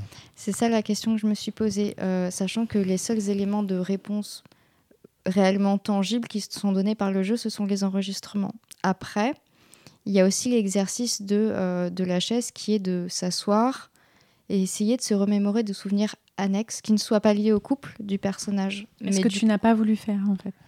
Non. Non, ce que je tu n'ai pouvais pas voulu tu te n'arrivais toucher pas. via l'interface. Non, mais tu t'es pas souvenu de choses annexes. Je n'ai pas voulu ne pas me souvenir de choses annexes. Je n'ai pas réussi. Voilà, c'est ça. Ce n'est pas la même chose. Oui, c'est vrai. Et la raison pour laquelle je n'ai pas réussi, c'est parce que justement, comme vient de très bien le préciser Eva, je n'arrive pas à jouer un personnage amnésique. Et donc moi, je pense, si aujourd'hui on était en playtest ou quoi, et si j'avais Steve J en face de moi, je dirais, avant la partie, de faire ce que Flavie a fait. Prévoyez une personnalité pour PJ Ganymède, c'est-à-dire pour le personnage qui va se réveiller. Prévoyez-lui un tout petit brief de optimiste, pessimiste, tu vois, un petit quelque chose à faire, à jouer. Parce que là, moi, ça m'a mis en banqueroute. Je crois que j'ai pas pensé faire autrement, en fait. Moi aussi, je l'ai fait. Ouais, moi, j'ai pas réussi, je savais pas quoi faire. J'ai fait l'exercice à l'arrache, justement face un peu... Eva. Sachant que les enregistrements étaient limités puisqu'ils ne concernaient que le couple et qu'un pan du couple, la personne qui se souvient de se souvenir, faire l'exercice de création de personnages en même temps n'était pas super évident, mais c'est quand même quelque chose que j'ai fait parce que j'avais pas envie d'être juste une coquille vide en fait, face à ma partenaire. Et moi, j'ai attendu que les souvenirs me disent quel était mon personnage. C'est ça l'erreur que j'ai faite. J'aurais dû, tu vois. C'est pour ça que moi, dans la base, je rajouterais un conseil du genre même quand on est amnésique, je suis désolé, hein, mais même quand on est amnésique, je suis sûr qu'il y a des choses. En fait, ce qui est dit, c'est que tu as une conscience. Donc moi, je l'ai compris comme ça, en fait. Tu sais, comme on avait un pote à nous qui était à un moment un gros burn-out, et en fait, il est tombé il est tombé dans les vapes, et quand il s'est relevé, il était amnésique. Et pendant 2 heures. Et il est entouré, il y a une fête, il est entouré de gens, et il se souvient pas des gens en fait, mais il se souvient des sensations qu'il avait sur ces gens. Absolument. Et il savait, cette personne-là, elle est cool. Je sais pas qui c'est, mais je sais que je peux lui faire confiance. Elle, c'est ma copine. Il se souvenait, il se disait, je sais plus comment elle s'appelle, mais c'est ma femme. Je pense que c'est ma. Non, c'est pas. Je crois que je l'aime. Je crois que je l'aime cette femme. Je crois que je l'aime. Et en fait, moi, j'ai pensé à ça en fait quand j'ai créé. C'était vraiment sa femme ou c'était vraiment sa femme. Et le mec, il s'est dit, celui-là, je peux lui faire confiance. C'était son meilleur pote. Ouais. Non, si, il était ok sur les. Et il a récupéré ses souvenirs et toutes 2 heures après, il est allé à l'hôpital et tout allait mieux. Ouais. La mémoire du corps. Il a tout récupéré après. Mais tu vois, moi j'aurais bien voulu un petit paragraphe dans le jeu qui me dise ça, qui me rappelle ça. Parce que tu vois, t'es pas complètement différent dans le jeu. C'est ton corps que tu récupères, par exemple. C'est ton corps qu'on reconstruit à l'identique avec toutes tes cellules, ton ADN, ton machin, ton truc. Tu vois. J'y ai pas pensé. J'ai pas pensé. Maintenant, dans l'histoire de la tabula rasa, est-ce encore le même corps? Nous ne rentrerons pas là-dedans. Non, parce mais que bon, moi, ça m'a hanté pendant tout le jeu. On pourrait mettre un petit conseil comme ça dans le descriptif du jeu en plus. Ouais. En gros, il y a 3 niveaux. Il y a le PJ de la Terre, tel que vous allez vous en souvenir, donc les souvenirs attachés au PJ de la Terre. Le PJ de Ganymède, c'est-à-dire celui qui se réveille et qui est amnésique. Et il y a vos sensations en tant que joueur ou joueuse. Et donc, veillez à bien distinguer dès le départ, mais en même temps, non, tu mets ça, c'est contre-productif, c'est pas ce que veut Steve. Clairement pas. Justement, il veut qu'il y ait une interaction entre le PJ de Ganymède et je pense, tu vois, c'est ça. Non, mais il faudrait qu'il mette juste, vous êtes amnésique, mais vous avez une conscience. Vous avez un début de personnalité. Mais je suis pas sûr. Tu l'as dit, en fait, dans le truc. Vous vous réveillez, vous avez un nouveau corps, mais vous avez votre conscience, il vous manque vos souvenirs. Je crois pas que... Si, je l'ai lu. Ou préciser que c'est un jeu qui est vraiment axé sur les émotions et pas sur la réflexion de l'émotion que je dois avoir face à un fait. Ouais, éventuellement. Parce que c'est peut-être le piège dans lequel je suis tombé, effectivement. Ça me ressemble bien, ça. Oui. Non, mais attends, mais vous rigolez, mais moi, ça m'a pas fait rire parce qu'à la fin de la partie, ça m'a gâché ma fin de la partie, en fait. Parce qu'à partir de là, c'est crash. C'est-à-dire qu'en fait, en gros, moi, à la fin de la partie, j'étais en mode, j'attends le dernier souvenir et puis juste pour voir ce que ça donne, quoi. Mais j'étais plus dans le jeu, en fait. Oh. Ah oui, mais oui. Si. Oui, quand tu sais pas trop, il y a de la distance. En même temps, Flavie, elle avait l'air de dire, même si c'est des souvenirs, je suis prêt à les mettre, à les isoler au loin. Du coup, tu fais quoi du statut du souvenir ? À un moment donné, je dis à Flavie, attends, soit on joue comme si c'était vraiment nos souvenirs. Tu vois, j'étais obligée de faire un point règle en plein milieu du jeu. Alors que moi, en fait, mon personnage se disait, de toute façon, on s'est menti sur cette vie-là, puisque à partir du moment où elle sait qu'elle t'a trompé, les souvenirs d'avant, ton visage, tout ça. Au moment où tu lui dis tu me consoles, tu me prends dans tes bras, ça va bien. Et moi, je viens juste de vivre mais lui, son visage, etc., ça va pas, il me fait des reproches tout le temps. J'en conclus qu'en fait, je t'ai jamais dit que ça me faisait chier les reproches. Je te trompe sur les reproches. J'apprends qu'on a eu une dispute, mais que c'est pas clair, en fait, ce que tu sais. J'en conclus qu'en fait, dans cette vie-là, je t'ai trompé et que pour faire vraiment un nouveau départ, il va falloir que sur ces derniers éléments, en fait, je te mente. Et le dernier... Et ça va jusqu'où ? Vas-y, raconte. Et le dernier, en fait, souvenir, ça dit, en gros, vivement Ganymède et qu'on reparte à zéro. Tu ne peux plus supporter ça. En gros, il faut plus ces reproches. En gros, ça suffit. Effaçons-lui la mémoire à ce pauvre type. Non, c'est effaçons et repartons à zéro. Mais c'est assez vague pour qu'en fait, mon personnage puisse se dire « Ouais, donc c'est son visage reproche que j'aime pas. Ok. On va dire qu'elle a dit qu'il fallait repartir à zéro et se faire confiance. » Alors moi, le souvenir que j'ai, c'est pas ça. C'est que tu me proposes de partir sur Ganymède en sachant très bien que ça va nous effacer la mémoire et que je te dis oui, comme le jour du mariage, c'est-à-dire par réflexe. Donc tu m'as effacé... Donc, tu vois, moi j'ai le père... Alors, justement, on parlait tout à l'heure, je disais... C'est génial, c'est hyper bien foutu. Ça veut dire que, bien foutu. En fait, tu déçois tous les espoirs de PJ Terre en écoutant les trucs jusqu'au bout. Exactement. Ça, c'est parfait. Exactement. Et alors, ça va au-delà, c'est-à-dire que tout à l'heure, je disais que le jeu n'était pas grossier et ne mettait pas grossièrement un personnage en position de violeur, par exemple, et un autre en position de violé. Ah oui, mais justement, j'ai dit aussi que c'était subtil. Là, c'est très subtil. C'est mon perso qui te fait du mal, en fait, à la fin, qui se venge. Ouais. En fait, il me tue. C'est-à-dire que mais en même temps, je me laisse tuer. Parce que par habitude, je te dis oui. Par réflexe, je te dis oui. Par lâcheté. Par lâcheté, voilà. Éventuellement, je décide d'effacer ce qui me plaît pas de toi. Donc, voilà. Et de redémarrer à autre chose. Donc, même si le jeu ne parle pas de violeur, de violé, de façon... Trop, quand tu dis violeur, violé, en fait, je trouve pas ça corresponde à ce qui est... C'est, il y a plus de côté persécuteur, persécuté. Oui, tu vois. Ils se font du mal, mais en fait, là, on est dans un couple dysfonctionnel. Et en fait, c'est un couple qui communique pas du tout. Et il a peur qu'on communique. J'ai l'impression que ce couple, en fait, a peur que s'il communique vraiment, en fait, la bulle va exploser. Donc, c'est une bulle, en fait, qu'on maintient. Et en fait, c'est une bulle en déséquilibre, mais c'est le seul équilibre qu'on connaisse. Mais ça va jusqu'à la destruction. Ouais. Et en fait, des deux. Et en fait, mon personnage a fait ça. Destructeur, voilà. Peut-être Mon personnage, en fait, se décide. Elle était tellement heureuse de se marier, tellement. Puis au final, les seuls moments où elle t'aime pas, c'est quand tu lui fais des reproches. Mais si ça disparaît, ce sera parfait à nouveau. Tu vois, dans sa tête, elle. Moi, j'ai envisagé un perso un peu comme ça qui vrille, en fait. Le moment où elle couche avec quelqu'un et où elle l'appelle Alex.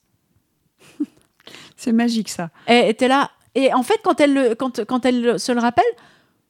Ce nichon, et je me rappelle quand je l'appelais Alex. Ouais, en vrai, tu devrais te sentir hyper mal, cocotte. Enfin, ou coco. Et en vrai, ça veut dire quoi ? Ça veut dire que ce qu'elle essayait de faire, c'est une bulle de liberté. Elle se sent bien, mais en même temps, ce qu'elle cherche chez l'autre, allons-y, elle l'a emmené sur Ganymède, et on va y aller, quoi. On va voir si ça peut marcher autrement. En plus, il n'a pas tous ses souvenirs. Elle n'exige pas qu'il parte avec elle sur Ganymède. Non, elle lui a proposé. Elle lui propose. Ouais. Et c'est lui qui dit oui. Okay. Peut-être qu'il a envie aussi. Ouais, mais tu verrais la façon dont c'est dit. Vas-y, va écouter le 5e. Non, mais... Mets-le en parallèle avec le mariage. Oui, d'accord. Cette personne, ce Alex, a un gros problème. Puis ça veut dire qu'il refait des boucles. C'est aussi un gros problème de lui à lui. Ouais. C'est-à-dire que... Oui, tout à fait. Il l'accepte. Tu vois, il refait toujours la même erreur. Il accepte que sa mémoire soit effacée. Mais dans ce type de couple dysfonctionnel, on sait très très bien que c'est beaucoup plus difficile. Toutes ces histoires de consentement, d'acceptation de son sort, etc., sont beaucoup plus compliquées qu'il n'y paraît. Bien sûr. Et donc, le texte de Steve est très bien fait, au sens où justement, il laisse la porte ouverte. Voilà. Moi, ça m'a fait beaucoup penser à Sens Néant. La question, c'est qu'est-ce que Alex y trouve, en fait. pourquoi il dit oui ? Pourquoi il se marie ? Pourquoi il dit oui ? Qu'est-ce qu'il y trouve ? Je sais absolument rien. Et tu vois, ça, c'est là-dessus qu'il faut broder. C'est la clé du personnage. Je pense que c'est là où, du coup, moi, je me suis construit tout un truc qui n'était pas forcément un personnage hyper sympathique, au final, tu vois, mais qui avait ses strokes, ses trucs, et qui s'est dit, allez, on va y aller jusqu'au bout. Et où je pense que... Ouais, mais tu vois... Pardon, vas-y, je t'en prie. T'es resté finalement plus à l'écart. Mais comment faire autrement ? C'est un personnage qui est extrêmement complexe. Tu vas le jouer en 30 secondes. Moi ce que je demandais dans ce jeu, c'était parfois, s'il fallait créer des souvenirs et tout, c'était de me donner du temps. Mais le jeu te donne 5 minutes, t'es chronométré aussi. Au début et ensuite 10 minutes, ouais. Et puis surtout, toi, tu exigeais du jeu en face de moi. T'étais là, mais pourquoi tu parles pas ? Pourquoi tu dis rien ? Et moi, j'étais juste en PLS en train de me dire, mais putain, mais attends, mais qu'est-ce que je peux dire ? Qu'est-ce que je peux faire ? Qu'est-ce que je peux inventer ? Le jeu ne me donnait pas assez de temps pour ça. Je me sentais comme dans... tu te souviens de l'expérience d'Escape Game que je t'avais décrit ? Ouais. Oh, ils sont jolis les murs. Oh, elles sont belles les maquettes. Oh, ils sont super. Et puis autour de moi, il y avait plein de gens qui étaient en train de résoudre des énigmes. Et moi, j'étais là juste, oh, c'est trop bien. Oh, c'est bien fait et tout, machin truc. Là, j'étais pareil dans le jeu Steve J. J'étais en train de me dire, oh, c'est pas mal quand même son idée et tout, machin. Donc c'est un jeu avec une temporalité qui est un peu trop rapide pour toi. Oui, oui et non, en fait. Oui et non. C'est-à-dire que c'est pas le jeu, c'est Flavie. Elle va trop vite. Elle a tout de suite un personnage. Ça va tellement vite. Tout est de la faute de Flavie. Mais non, mais je sais pas. C'était la faute de Flavie. Ouais. Mais non, mais c'est moi, vrai j'assume. que non mais je sais pas si elle avait eu des silences comme moi, réfléchir et tout, mais même pas. Elle savait où elle allait. En fait, j'avais l'impression qu'elle avait un personnage. En fait, moi, j'en avais pas. C'est pour ça que... Et c'est marrant parce que plus tôt dans la journée, on a fait le même type d'exercice, à créer des PNJ, à les jouer à la volée en 2 secondes avec 3 mots sur un bout de papier. Et elle était rapide. On était toutes les 3 rapides. Toutes les 3 rapides. Ouais. C'est très agréable. Ah, bon courage. C'était très agréable. Après, j'étais un petit peu lessivée. Ouais, après ça fatigue. Là, on a terminé en pleurant de rire, donc c'était très bien. Mais c'est le même type d'exercice, quoi. Ah ouais, tout à fait. Bravo à vous, parce que mais moi, j'y arrive pas. Ça se rapproche un peu de l'impro théâtrale, en fait. J'en ai fait pendant des années. C'est toujours des trucs hyper impressionnants, je trouve. Cela dit, la manière dont tu incroyable. Désolée, la manière dont tu le décris, Romaric, c'est que ça a été... T'as joué un peu de manière... T'as vécu de la panique, si ce n'est un énorme inconfort, au point qu'en fait, il y a des métatechniques de gestion émotionnelle dans le jeu et t'aurais pu en tirer parti. Mettre en pause le jeu... Il l'a fait à un moment. Il a fait le X... Ouais, mais j'ai pas fait freine, par exemple. Mais tu aurais pu freiner pour j'ai pas prendre utilisé le temps. freiner, ouais. Mais ça aurait pris 3 plombes. J'ai pas voulu freiner le jeu non plus parce que ça aurait pris trop longtemps. Il y a des moments en fait où, enfin moi je suis lent, je suis vraiment lent, Eva. Une des raisons, on en parlait tout à l'heure, pourquoi est-ce que je préfère le JDR au GN, c'est aussi parce que le JDR, on peut prendre un peu de temps pour réfléchir, ne serait-ce que pendant que les autres parlent. Là, on est tous les deux en GN. Le GN, par exemple, c'est beaucoup trop immédiat pour moi. Tiens, c'est vrai que j'ai jamais pensé à ça et ce jeu me permet de me rendre compte que le fait d'être dans l'immédiateté comme ça me pose un vrai problème. J'aime bien réfléchir, construire un truc joli, prendre vraiment le temps de construire un personnage un peu intéressant. Là, le fait de créer comme ça, rapidos, j'ai l'impression que je prends pas le jeu au sérieux, tu vois. Alors que si, mais non. Un peu trop même, justement. Peut-être que je le prends trop au sérieux, justement, ouais. C'est une possibilité. Que tu te donnes pas le droit même à l'erreur. Exactement. Ouais. Parce que moi, en fait, j'ai fait... Si on réfléchit, il y a plein de moments où, du coup, j'avais, entre guillemets, pas pris les bons axes pour mon personnage, mais je me disais que c'était normal, j'étais amnésique, donc j'allais prendre un autre axe, puis un autre axe, puis un autre axe, puis c'est pas grave. Voilà. Puis à la fin, je finis par le moment où j'ai conscientisé, je fais, c'est pas grave, je vais lui mentir. Je le tiens, mon personnage. Et mais bon, faut... Et puis jusqu'au dernier moment, je m'étais dit, mais si ça se trouve, ça va très bien se passer. Ça se trouve, elle va pas lui mentir tant que ça. À la fin, si. Mais ouais, mais tu te mens à toi-même aussi. Ouais, voilà. Si, ça va bien se passer. Viens, on va sur Ganymède. Tu parles, il va se repasser la même chose. Mais c'est peut-être le piège du jeu, justement, de se dire, ok, c'est un jeu à secret, même si du coup, tu peux le jouer qu'une fois. Si tu débriefes avec l'autre partenaire, c'est que à partir du 3e souvenir, ça commence à capoter et ta curiosité morbide te pousse à continuer jusqu'à terminer. Et là, tu dis, bon, on se retéléporte sur Terre, comme ça, on est face à nouveau. Mais tu sais que moi, il y a vraiment jusqu'au bout, jusqu'au 5e jusqu'au 5e souvenir, j'ai vraiment eu l'impression qu'il allait y avoir un moment où finalement on a parlé, parce qu'en fait ce qui manque à ce couple c'est la communication. Finalement on a parlé, finalement ce dont on a besoin c'est d'un nouveau départ, on y va ensemble, on va tout effacer ensemble et tout. J'ai vraiment eu l'impression que jusqu'au bout peut-être il y allait avoir une rédemption des pères, et en fait non. Mais c'était cool du coup parce que vraiment moi jusqu'au bout je me suis dit ouais, le faisons-nous confiance, j'y croyais vraiment. Genre un couple, ça peut aller très bas, mais ça peut remonter très haut aussi, quoi. Ouais, mais tu vois, ça pose aussi la question de la personnalité. Notre personnalité, c'est pas que la somme de nos souvenirs. Ouais. Et parce que là, tu récupères tes souvenirs de couple, mais en fait, tous les autres souvenirs sont flous. Ouais, donc en fait, ta personnalité, elle est changée. Ouais, sur Ganymède. Exactement. Et c'est pour ça que mon personnage décide de partir avec le personnage d'Alex. Parce qu'il se dit, mais en fait, les reproches, ils doivent être liés aussi à la structure sociale qu'il y avait autour, etc. Si ça se trouve, dans ce monde-là, je vais être au top et il me fera plus jamais de reproches. Nickel. J'aurais gagné la partie en lui effaçant la mémoire. Ouais. Impeccable. Impeccable. C'est moralement indiscutable. T'as pas dit oui. Ah, j'ai dit oui.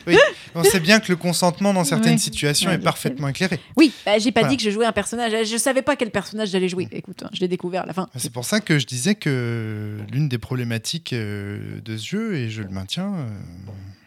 on peut se faire beaucoup de mal en voulant se faire du bien. Très bien. Bon.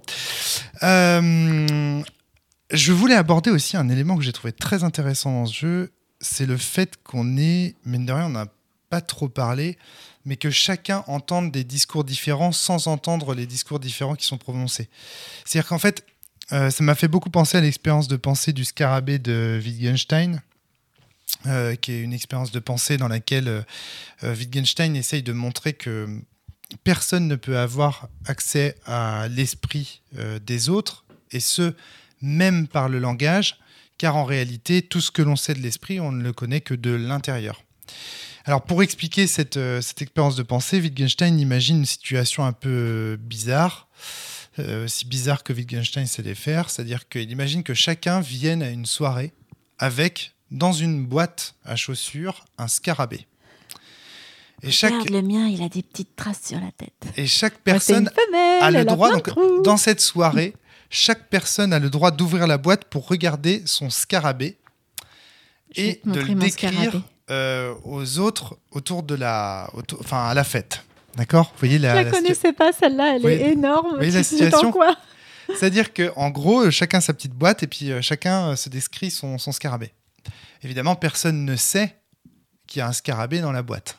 Donc on va chacun y aller notre petite description. Et toi, il fait combien ? Alors je regarde dans ma boîte. Moi, il fait plutôt 10 cm. Et toi, Audrey, il fait combien ton petit scarabé ? C'est sûr qu'on parle de scarabée. Voilà. Je trouve ça extraordinaire comme expérience. Viens là, je vais te décrire mon scarabée. Et donc, il a des pattes, t'es sûr ? L'expérience de pensée de Wittgenstein, c'est de dire en fait, nous voici. Vous voyez l'expérience qu'on vient de faire avec ce scarabée, c'est exactement la même qu'on a avec l'esprit. Ouais. Et dans le fond, quand on se dit moi j'ai froid, mais t'as froid à combien ? Vous souffrez, madame, vous souffrez à combien ? Entre 1 et 10 ? Vous voyez, c'est le genre de question à la con où chacun essaye de donner son échelle de valeur en fonction de son scarabée, mais comme personne n'a accès au scarabée des autres, on ne sait même pas si ce qu'il y a dans la boîte, c'est un scarabée. Et donc, à ce titre, voilà. Et en fait, l'expérience de pensée dans laquelle nous plonge Steve J, c'est exactement la même chose. Après tout, je ne sais pas ce qu'il y a dans les putains de MP3. Ça pourrait être juste de la musique, quoi. C'est pour ça que c'est génial quand elle te ment. Moi aussi, je me souviens d'avoir menti. Ah, merci, on a joué toutes les deux Sacha, comme oui, quoi. Moi aussi, j'ai menti. Et oui. Parce que Sacha, les premiers souvenirs, ils sont tellement beaux que t'as pas envie de briser c'est ça. Truc. Mais je me suis menti. Mon personnage s'est menti à lui-même avant de mentir à l'autre, d'une certaine manière, tu vois. Je comprends parfaitement. Je vais plier la réalité, cette nouvelle réalité à ma volonté. C'est exactement ça. Et donc, ce qui est génial, c'est qu'on ait décidé toutes les deux de faire ça. C'est qu'il doit y avoir quelque chose dans la façon dont c'est raconté qui amène ça. Oui, je pense que c'est la différence entre les premiers souvenirs qui sont happy, et après où en fait c'est le rêve se casse la gueule, quoi. Et en fait, tu as envie de le faire perdurer. Et si tu es là, si tu as décidé d'effacer ta mémoire, de traverser l'univers pour aller sur Ganymède, de te recréer un corps, tu vois, dissoudre ton corps, recréer un corps et tout, c'est que, putain, ton rêve, il vaut beaucoup, quoi. Ouais, Ton rêve, tu tiens mordicus. Mais au-delà du fait que le dispositif permette de mentir, ce que je trouve extraordinaire avec le dispositif que Steve met en place, c'est que il permet d'avoir la sensation, l'effet que ça fait de mentir. C'est plus que ça. C'est-à-dire qu'on ment dans les jeux de rôle. Les personnages de jeux de rôle mentent. Mais comme le MJ a dit, tu vois une cape blanche au gars devant nous, et que le gars se retourne en disant « elle était rouge », on sait qu'il ment. Il y a de l'ironie dramatique, mais on sait qu'il ment. Et du coup, on n'a pas cette sensation qu'on pourrait nous mentir ou qu'on nous ment. Enfin, on sait qu'on nous ment. Mais en GN, donc, en un sens... Mais en GN, tu mens, tu peux mentir. Attends. Ce qu'il y a sur ta feuille de perso, etc., c'est secret.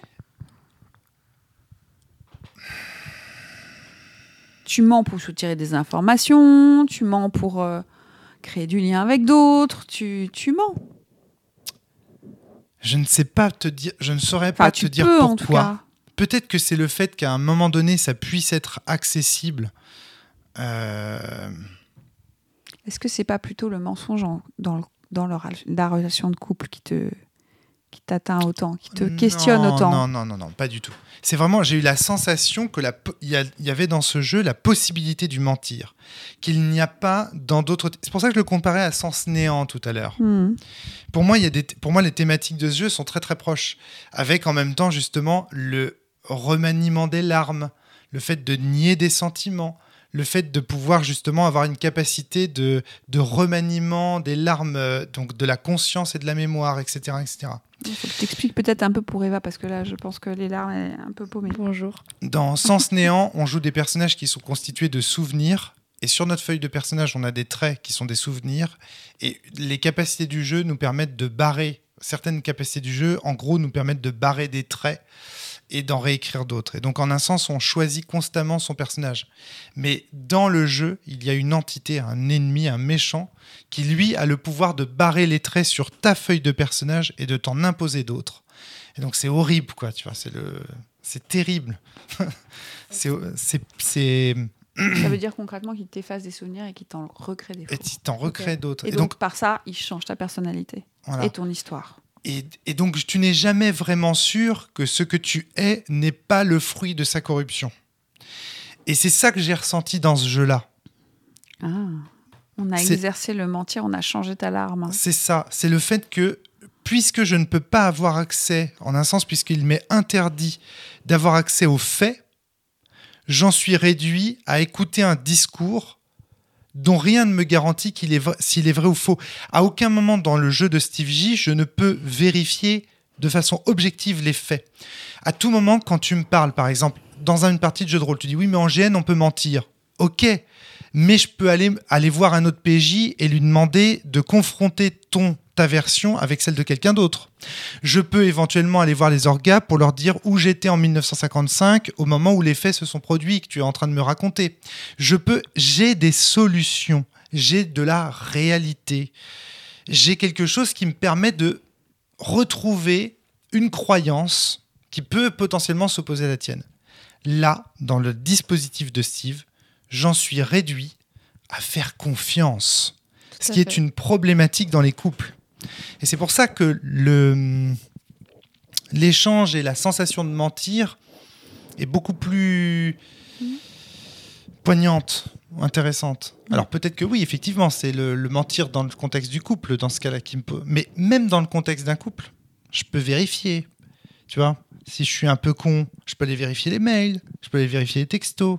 Tu vois, comment ça se passe dans les couples qui ont des problèmes, il y a toujours matière à aller trouver de la matière, justement. Là, dans le système de Steve J, puisqu'on a complètement effacé nos mémoires, on est tributaire de ce qu'on nous raconte. Et ça, c'est vertigineux. Et encore une fois, il y a plusieurs moments dans le jeu où je me suis dit, si ça se trouve, on est face à un scientifique sadique qui efface la mémoire à des gens pour voir en fait ce qui se passerait s'ils se réveillaient. Enfin, il y a toujours cette tentation de l'hypothèse nihiliste. Ouais, mais j'ai envie de me faire l'avocat du diable et de pousser le truc un peu plus loin là, sur cette histoire de mentir. La vérité, elle est peut-être pas dans les souvenirs. La vérité, elle est dans ce qu'elle te dit. Parce que c'est ça qu'elle veut. Alors ça, c'est une des conclusions à laquelle on est arrivé avec Flavie, justement. De se dire qu'en fait, tout ce qu'on a vécu, tous les souvenirs, c'est pour ça aussi qu'on a réussi à prendre autant de distance avec nos souvenirs, c'est de se dire, en fait, là, ce qu'on vit, c'est le passé. Ce qui est important, c'est ce qu'on vit maintenant. Et donc, en fait, la relation a commencé depuis 5 minutes, depuis 10 minutes, dans 45 minutes. Et c'est sur cette base-là, sur la base de ce qu'on a échangé là pendant les 45 minutes, que l'on devra trancher si on se met ensemble ou pas. C'est pour ça que quand on est sorti, on s'est dit, probablement nos personnages finissent ensemble. Mais ensuite, quand on a jugé la fiction de l'extérieur, de notre point de vue à Flavie et Romaric, on s'est dit, non mais en vrai, il faudrait qu'ils se quittent. Oui. Tu vois la différence Oui. Mais ils vont aller ensemble. Et comme il y a une partie d'eux qui n'est plus là, je pense que le système social ne doit pas forcément être le même sur Ganymède et tout. Il y a peut-être une chance que ça devienne différent. Je ne sais pas si ce sera très bien non plus s'ils n'apprennent pas à communiquer, puisque je doute qu'aucun couple puisse réussir sans communiquer. Mais elle leur donne une chance. Elle décide de leur donner une chance. Moi, je vais au-delà de ça. Et c'est exactement pour ça qu'ils sont venus sur Ganymède. Ouais. Hein. Mais à la fin, c'est pas clair. Non. En fait, c'est moi qui ai choisi de le prendre comme ça. Mais on peut aussi dire qu'elle est venue là, en fait, pour effacer la mémoire et juste repartir toute seule sur Ganymède. Enfin, être tranquille sur Ganymède.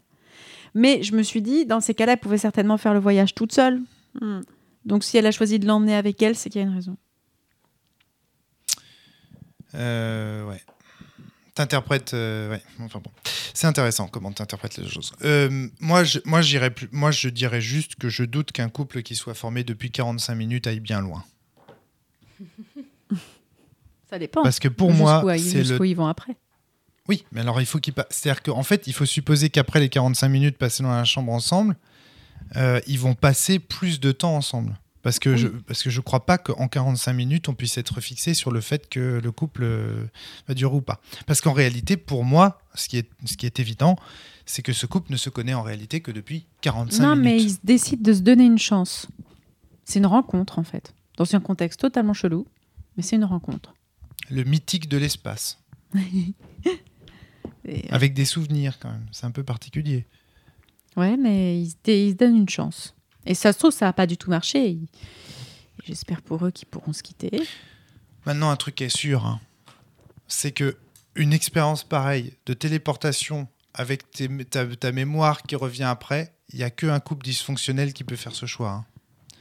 Moi, vous me le proposez demain. Non, mais, c'est hors de question, je ne te perds pas. Exactement. C'est-à-dire que demain, tu me proposes la vie sur Ganymède avec Flavie. Je crois que je préfère crever ici du réchauffement climatique que de partir sur Ganymède avec la moitié de mes souvenirs avec Flavie. Hein. Chacun de mes souvenirs est plus précieux et jamais j'accepterai le deal. Trop mignon, moi, pareil. Jamais j'accepterai le deal pareil. Alors, dans le jeu, il n'est pas dit qu'ils ne retrouvent pas l'intégralité de leurs souvenirs de couple. Hein. Alors, il est quand même dit dans le jeu, dans ce que je me rappelle de ce que tu as lu, que le seul moment où ils vont pouvoir retrouver leurs souvenirs, c'est pendant l'heure, en fait, où ils sont là. Et ensuite, quand ils sortiront, c'est les souvenirs avec lesquels ils partent vers Ganymède. Oui, en fait, le principe, c'est que tu sélectionnes ce dont tu veux te souvenir. Mais après, on peut partir complètement en SF et se dire, peut-être qu'en fait, si tu vas pas au bout des enregistrements, justement, peut-être qu'en fait, c'est des astronautes envoyés en mission, en couple, etc. Et que, voilà, si tu fais pas les 2 derniers enregistrements, ça peut être ça. Ouais. Moi, jusqu'au bout, je me suis dit aussi, il va y avoir un twist. Il y en a un. Ouais. Il y en a un. Il y en a un, mais c'est un twist de se dire, genre, en fait, vous êtes une expérience. Quand tu parlais, Eva, tout de suite, j'ai réalisé quelque chose. Tu sélectionnes ce dont tu veux te souvenir. Il y a 2 tu dans cette phrase. Tu sélectionnes ce dont tu veux te souvenir. Je trouve ça génial parce que cette phrase, en fait, elle résume à elle seule tous les problèmes que j'ai eus avec ce jeu. Je ne sais pas qui est le premier tu. Tu sélectionnes ce dont tu veux te souvenir. Alors, le deuxième tu, pour moi, je vois bien, c'est le personnage de Ganymède, parce que c'est lui qui veut se souvenir de quelque chose, mais c'est ce premier tu, là. Qui sélectionne ? Et en fait... Moi, tu vois, c'est cette ambivalence qui, toi, t'a posé souci, qui, moi, en fait, a été moteur de jeu. Exactement. Oui, complètement. C'est pour ça que je disais tout à l'heure que c'était pas forcément une bonne idée de suivre mon conseil qui consiste à dire de faire un personnage. Parce que je pense que l'un des objectifs de Steve J, c'est justement de laisser l'ambiguïté sur ce premier Oui, mais là. tu peux quand même avoir 2-3 petites idées, quoi, histoire de ne pas être paumé si tu as du mal à raccrocher les wagons. Ouais. Après, ça dépend des personnalités des gens. Non, mais c'est rigolo parce que je pense qu'en fait, tu as voulu... Comment je pourrais dire ça ? C'est qui tu ? Toi, Romaric. Quand on te dit ton personnage est amnésique, etc., tu dis ok, juste rien. Moi, j'entends mon personnage est amnésique et il a son corps et sa conscience. Ok, donc il se souvient pas des souvenirs, mais il doit avoir une personnalité. Ouais. Alors ok. Et en fait, c'est amusant parce que ça va de pair avec... alors, je sais pas si ça te plaira que je dise ça dans un podcast, au pire, voilà. Ça va de pair avec ton sens moral, en fait, je trouve. Le fait qu'on t'ait voulu jouer le jeu à donf, sur 100%. Tu dis, on me propose un truc, je vais y aller. Qui t'a gâché le jeu. À fond. Alors que moi, je me suis laissé des petits moments, des petits interstices, en fait. Et c'est ton côté genre mais non, mais il faut faire le truc, et moi le côté genre un peu roublard, genre bon, et c'est, je vais pas dire jusqu'à roublard, mais bon voilà, le côté genre je vais jouer avec ce qui m'a été proposé, quoi. Moi je pense pas. Moi je pense pas. Hein, je suis pas du tout d'accord avec toi. Je pense que le jeu m'a pas pris par la main. En fait, je pense que le jeu ne m'a pas dit, en fait, s'il m'avait dit il te reste quelques bribes de souvenirs, ça m'aurait suffi. C'est tout. C'est juste que moi, je me dis, vous vous réveillez, vous êtes amnésique, vous allez retrouver vos souvenirs. Je pars du principe qu'on se rend compte pour la première fois qu'on sait quand même parler, parce que je sais que les amnésiques gardent la fonction langage, mais c'est tout. Et qu'en face de moi, j'ai un inconnu. En vrai, c'est pas vraiment ça. Toi, t'as pas joué comme ça. T'as dit, oui, mais moi, je ne suis pas une inconnue pour moi-même. Moi, par exemple, j'étais une inconnue pour moi-même, mais juste, je me disais que je devais avoir une personnalité. En fait, elle s'est fait confiance. Non, mais la première question qu'on aurait dû se poser, c'est à quoi je ressemble ? Quel est mon visage ? Ah, je sais même pas à quoi tu ressembles. Ben non. Enfin, tu vois ce que je veux dire ? C'est ça la première question, moi, que j'aurais voulu te poser, c'est mais à quoi je ressemble ? Parce que on n'a pas de glace, on n'a pas de miroir dans la pièce. C'est vrai, et je sais pas on non l'a plus pas à quoi fait. je ressemble. Et pourquoi on ne l'a pas fait ? Parce qu'on se jouait nous-mêmes, Flavie. On a triché. On a triché. Tu veux dire que j'ai joué Flavie, qui jouait à un jeu de rôle ? Je suis désolé, mais c'est pas du perfectionnisme que de dire ça. C'est-à-dire que moi, en fait, avec le recul, j'ai des regrets sur cette partie. J'aurais voulu faire mieux. J'aurais voulu avoir plus de temps pour y réfléchir. Parce que là, tu vois, cette question-là, elle m'aurait vachement intéressant. Mais à quoi je ressemble, tu vois ? Je voudrais le refaire, ce jeu, y repenser. Et là, je ne peux pas. Mais j'aimerais bien que Steve J sorte, par exemple, d'autres enregistrements, d'autres souvenirs, peut-être d'autres couples, pour pouvoir reprofiter de ce dispositif. Tu vois ce que je veux dire ? Ouais, mais est-ce que tu n'aurais pas le même souci ? Je sais pas. Je pense qu'il y a aussi un souci de... Comment dire ça ? Vas-y, balance. De vraiment d'aller à la perfection intellectuelle. Je ne sais pas comment le dire autrement, mais effectivement, si on faisait de la art science-fiction, on se demanderait effectivement à quoi je ressemble, où suis-je, etc. Mais c'est un gène. Et le gène n'est pas cadré sur... Tu apparais dans une nouvelle réalité et il faut que tu t'y fasses. Bien sûr. C'est pas simulationniste. C'est Exactement. pas en un sens. Voilà. C'est pas... voilà. Mais... Du coup, c'est quoi ? C'est ludiste. Mais est-ce que ça... C'est du GN ? Est-ce que ça a une importance ? Ce n'est pas important. Alors, c'est pas important pour vous parce que vous avez réussi à jouer. Merci pour ceux qui n'ont pas réussi à jouer. Vous êtes gentils, là, les filles. C'est super cool. Vous avez réussi à jouer au jeu. Vous êtes heureuses comme tout. C'est génial. À vous entendre, le jeu, il est parfait. Il n'y a pas de défaut. Il n'y a aucune règle à modifier. Mais c'est cool. Vous avez réussi à jouer. Mettez-vous à la place de celles et ceux qui rentrent dans ce type de dispositif avec les meilleures intentions du monde, qui ont envie de profiter et qui n'y arrivent pas. Je pense que tu as eu... Mais, ceci dit, j'ai réussi. Je suis de mauvaise foi. Oui. C'est pour faire un peu de débat à la fin de ce podcast parce que je vois que tout le monde s'endort. Mais en vrai, à notre décharge, il est tard. Bon, en vrai, j'ai réussi. Tu vois, les 5 premières minutes, j'ai eu ce petit décalage, ce petit frisson très très bon. J'ai trouvé ça excellent, dispositif parfait. Enfin, c'est juste voilà, c'est pour faire un podcast que je parle. Ne vous inquiétez pas, j'ai adoré le jeu, je trouve ça très intéressant. J'ai d'ailleurs conseillé à nos auditeurs non spoilés d'aller le faire. C'est donc qu'il est intéressant et tout ça. C'est juste pour aller plus loin. Hein. Vous inquiétez pas pour moi, tout va bien. Regardez pas comme ça. Steve, si tu nous écoutes, Steve, n'hésite pas à sortir une V2 avec des règles étendues. Non, mais pas forcément. Mais maintenant que je sais à quoi m'attendre, moi, j'aimerais bien y rejouer avec d'autres souvenirs éventuellement. Ça pourrait m'intéresser, vraiment. Voilà. C'est juste à la fin que j'ai trouvé ça un petit peu long, mais sinon, le dispositif est quand même vachement intéressant. Voilà. Bon. Je réfléchis. Désolée. Bon, mon perfectionnisme, ok. Donc, en gros, tout ce qu'on me répond, c'est toi le problème, mon garçon. Va te faire soigner. Très bien, j'ai compris. Maintenant, moi, je suis créateur de jeux. Ce qui compte pour moi, c'est les dispositifs et les règles. Je dis ce dispositif a un problème. Justement, c'est un jeu sur la création du jeu. Et moi, ce que je trouve intéressant dans ce jeu, et c'est presque son propos, c'est ce tu-là. Tu sélectionnes ce dont tu veux te souvenir, et c'est l'ambiguïté du tu. Ce qui est rigolo, c'est que j'ai la sensation que ce jeu, il a les défauts de ses qualités. Sitôt qu'on essaye de faire en sorte que des romariques puissent y jouer, et donc qu'on leur donne des billes, et ben, quelque part, on en retire une des forces de ce jeu. Vous voyez ce que je veux dire ? C'est qu'il est étrange de ce point de vue. J'irais sur autre chose aussi. C'est ça que je trouve intéressant. C'est très souvent, quand tu as ce genre de problème, c'est que tu es face à un jeu narrativiste.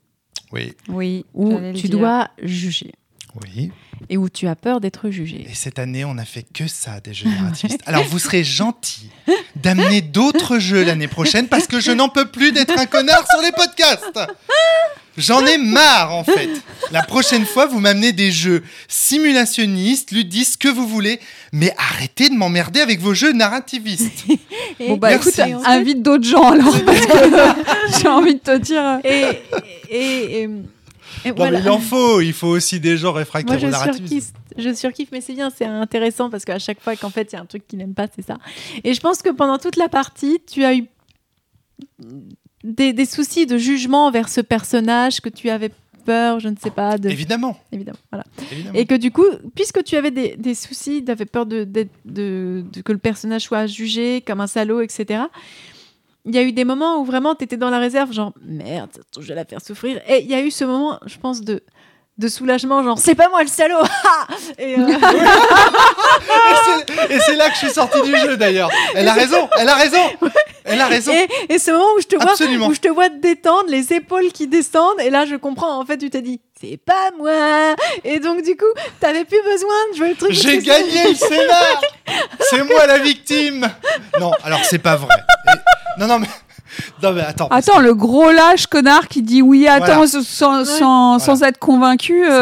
C'est pas vrai. Mais ça c'est pas un beau salaud, ça. Alors c'est vrai, mais ça me va mieux de jouer ce rôle-là que l'autre rôle. Oui, et puis pendant le jeu, il savait pas que je lui avais menti. Ça me va jusqu'à ce point-là. Franchement. Il y avait un côté genre, je suis soulagée. Et en fait, là, t'as découvert pendant le podcast que t'étais soulagée, mais bon, en fait, tu t'es fait vachement manipuler. Donc, en fait, merde, je peux quand même considérer tu vois, quand elle t'a menti, si t'avais regardé son jeu physique et analysé son jeu physique, peut-être que tu l'aurais vu qu'elle te mentait. Et de deux, ça aurait été compliqué. Et de deux, tu aurais pu interroger cette confiance. Tu aurais pu dire, mais est-ce que ce que tu me racontes, c'est vrai ? Non, mais t'es en train de dire quoi là ? Que je suis pas intelligent Non, que c'était un élément. Ma virilité, non, mais non, arrête. Mais que t'aurais pu J'y ai pas pensé. T'aurais pu rebondir là-dessus. Mais oui, mais Audrey, j'y ai pas pensé. Ah parce que dans ma tête... Voilà, mais c'est ce que t'as dit. Bah, t'es en train de me dire quoi là que je suis... Et puis le pire, c'est quand il est dans un jeu comme ça. Attends, dans ce parce que là, je suis mauvais. Quand il est dans un mauvais. jeu, c'est ça que tu veux dire ? Oui, j'ai mal joué. Oui, non. Quand il est dans un jeu joué. comme ça où il y a le côté on va juger et tout. Et bah, il a toujours ce côté un peu comme ça où il va être un peu sur le recul et donc il va voilà. Et je pense que c'est donc ce jeu a cette tendance là. Sinon. Tu n'aurais pas eu ce... Écoute, on peut dire que ce jeu est un franc succès. Oui. Sa proposition créative est très claire puisqu'il me fait bugger. A priori, c'est donc un jeu narrativiste. T'as répondu à ma question. Au moins à tendance narrativiste, parce que dès que tu bugs, il y en a. Parce qu'effectivement, tu es en position de jugement constant. Moi, c'est à ça que je voulais arriver, effectivement, Flavie. C'est que, étant donné qu'on est en position de jugement constant sur ses propres souvenirs, sur le personnage de l'autre, sur son propre personnage, et qu'on juge depuis ce point de vue du tu, dont on a très bien parlé et qui est un peu irréel, on est bel et bien dans un jeu à tendance créative, narrativiste. Juge, ouais. On est juge de nous-mêmes, juge de l'autre, juge de la relation. Sans aucun souci. Et du coup, juge aussi de ce qu'on joue. Et ce qui, à chaque fois, me pose problème, mais ça, les auditeurs de la cellule le savent bien. Bravo Flavie, belle analyse. Merci beaucoup. Faut qu'on ramène un jeu sim. S'il vous plaît, parce que là, j'en ai un peu marre. Hein. Là, franchement, depuis le début de la saison, je me tape que ça. Je passe pour un connard en plus, parce que du coup, voilà. J'ai pas le beau rôle cette année. Hein. Ça sera moi le méchant cette année, Ranu. Ce sera toi, Ranu. Bon sang. Bon, merci beaucoup Audrey. Merci beaucoup Eva, en tout cas, de nous avoir amené ce jeu. C'était... Bon, je sais pas d'ailleurs, je vous ai pas repassé la parole. Vous aviez peut-être d'autres choses à ajouter sur le jeu. J'adore vous écouter débattre. Merci. J'adore vous entendre vous prendre le chou. Ouais, c'est ça, exactement. Alors, c'est charmant. Il y a 13 saisons de cellules. Hein. Donc, t'as de quoi faire. Hein. Si jamais tu t'ennuies, Eva, tu peux... Parce que c'est toujours comme ça. Hein. D'accord. Ah oui, tu savais pas.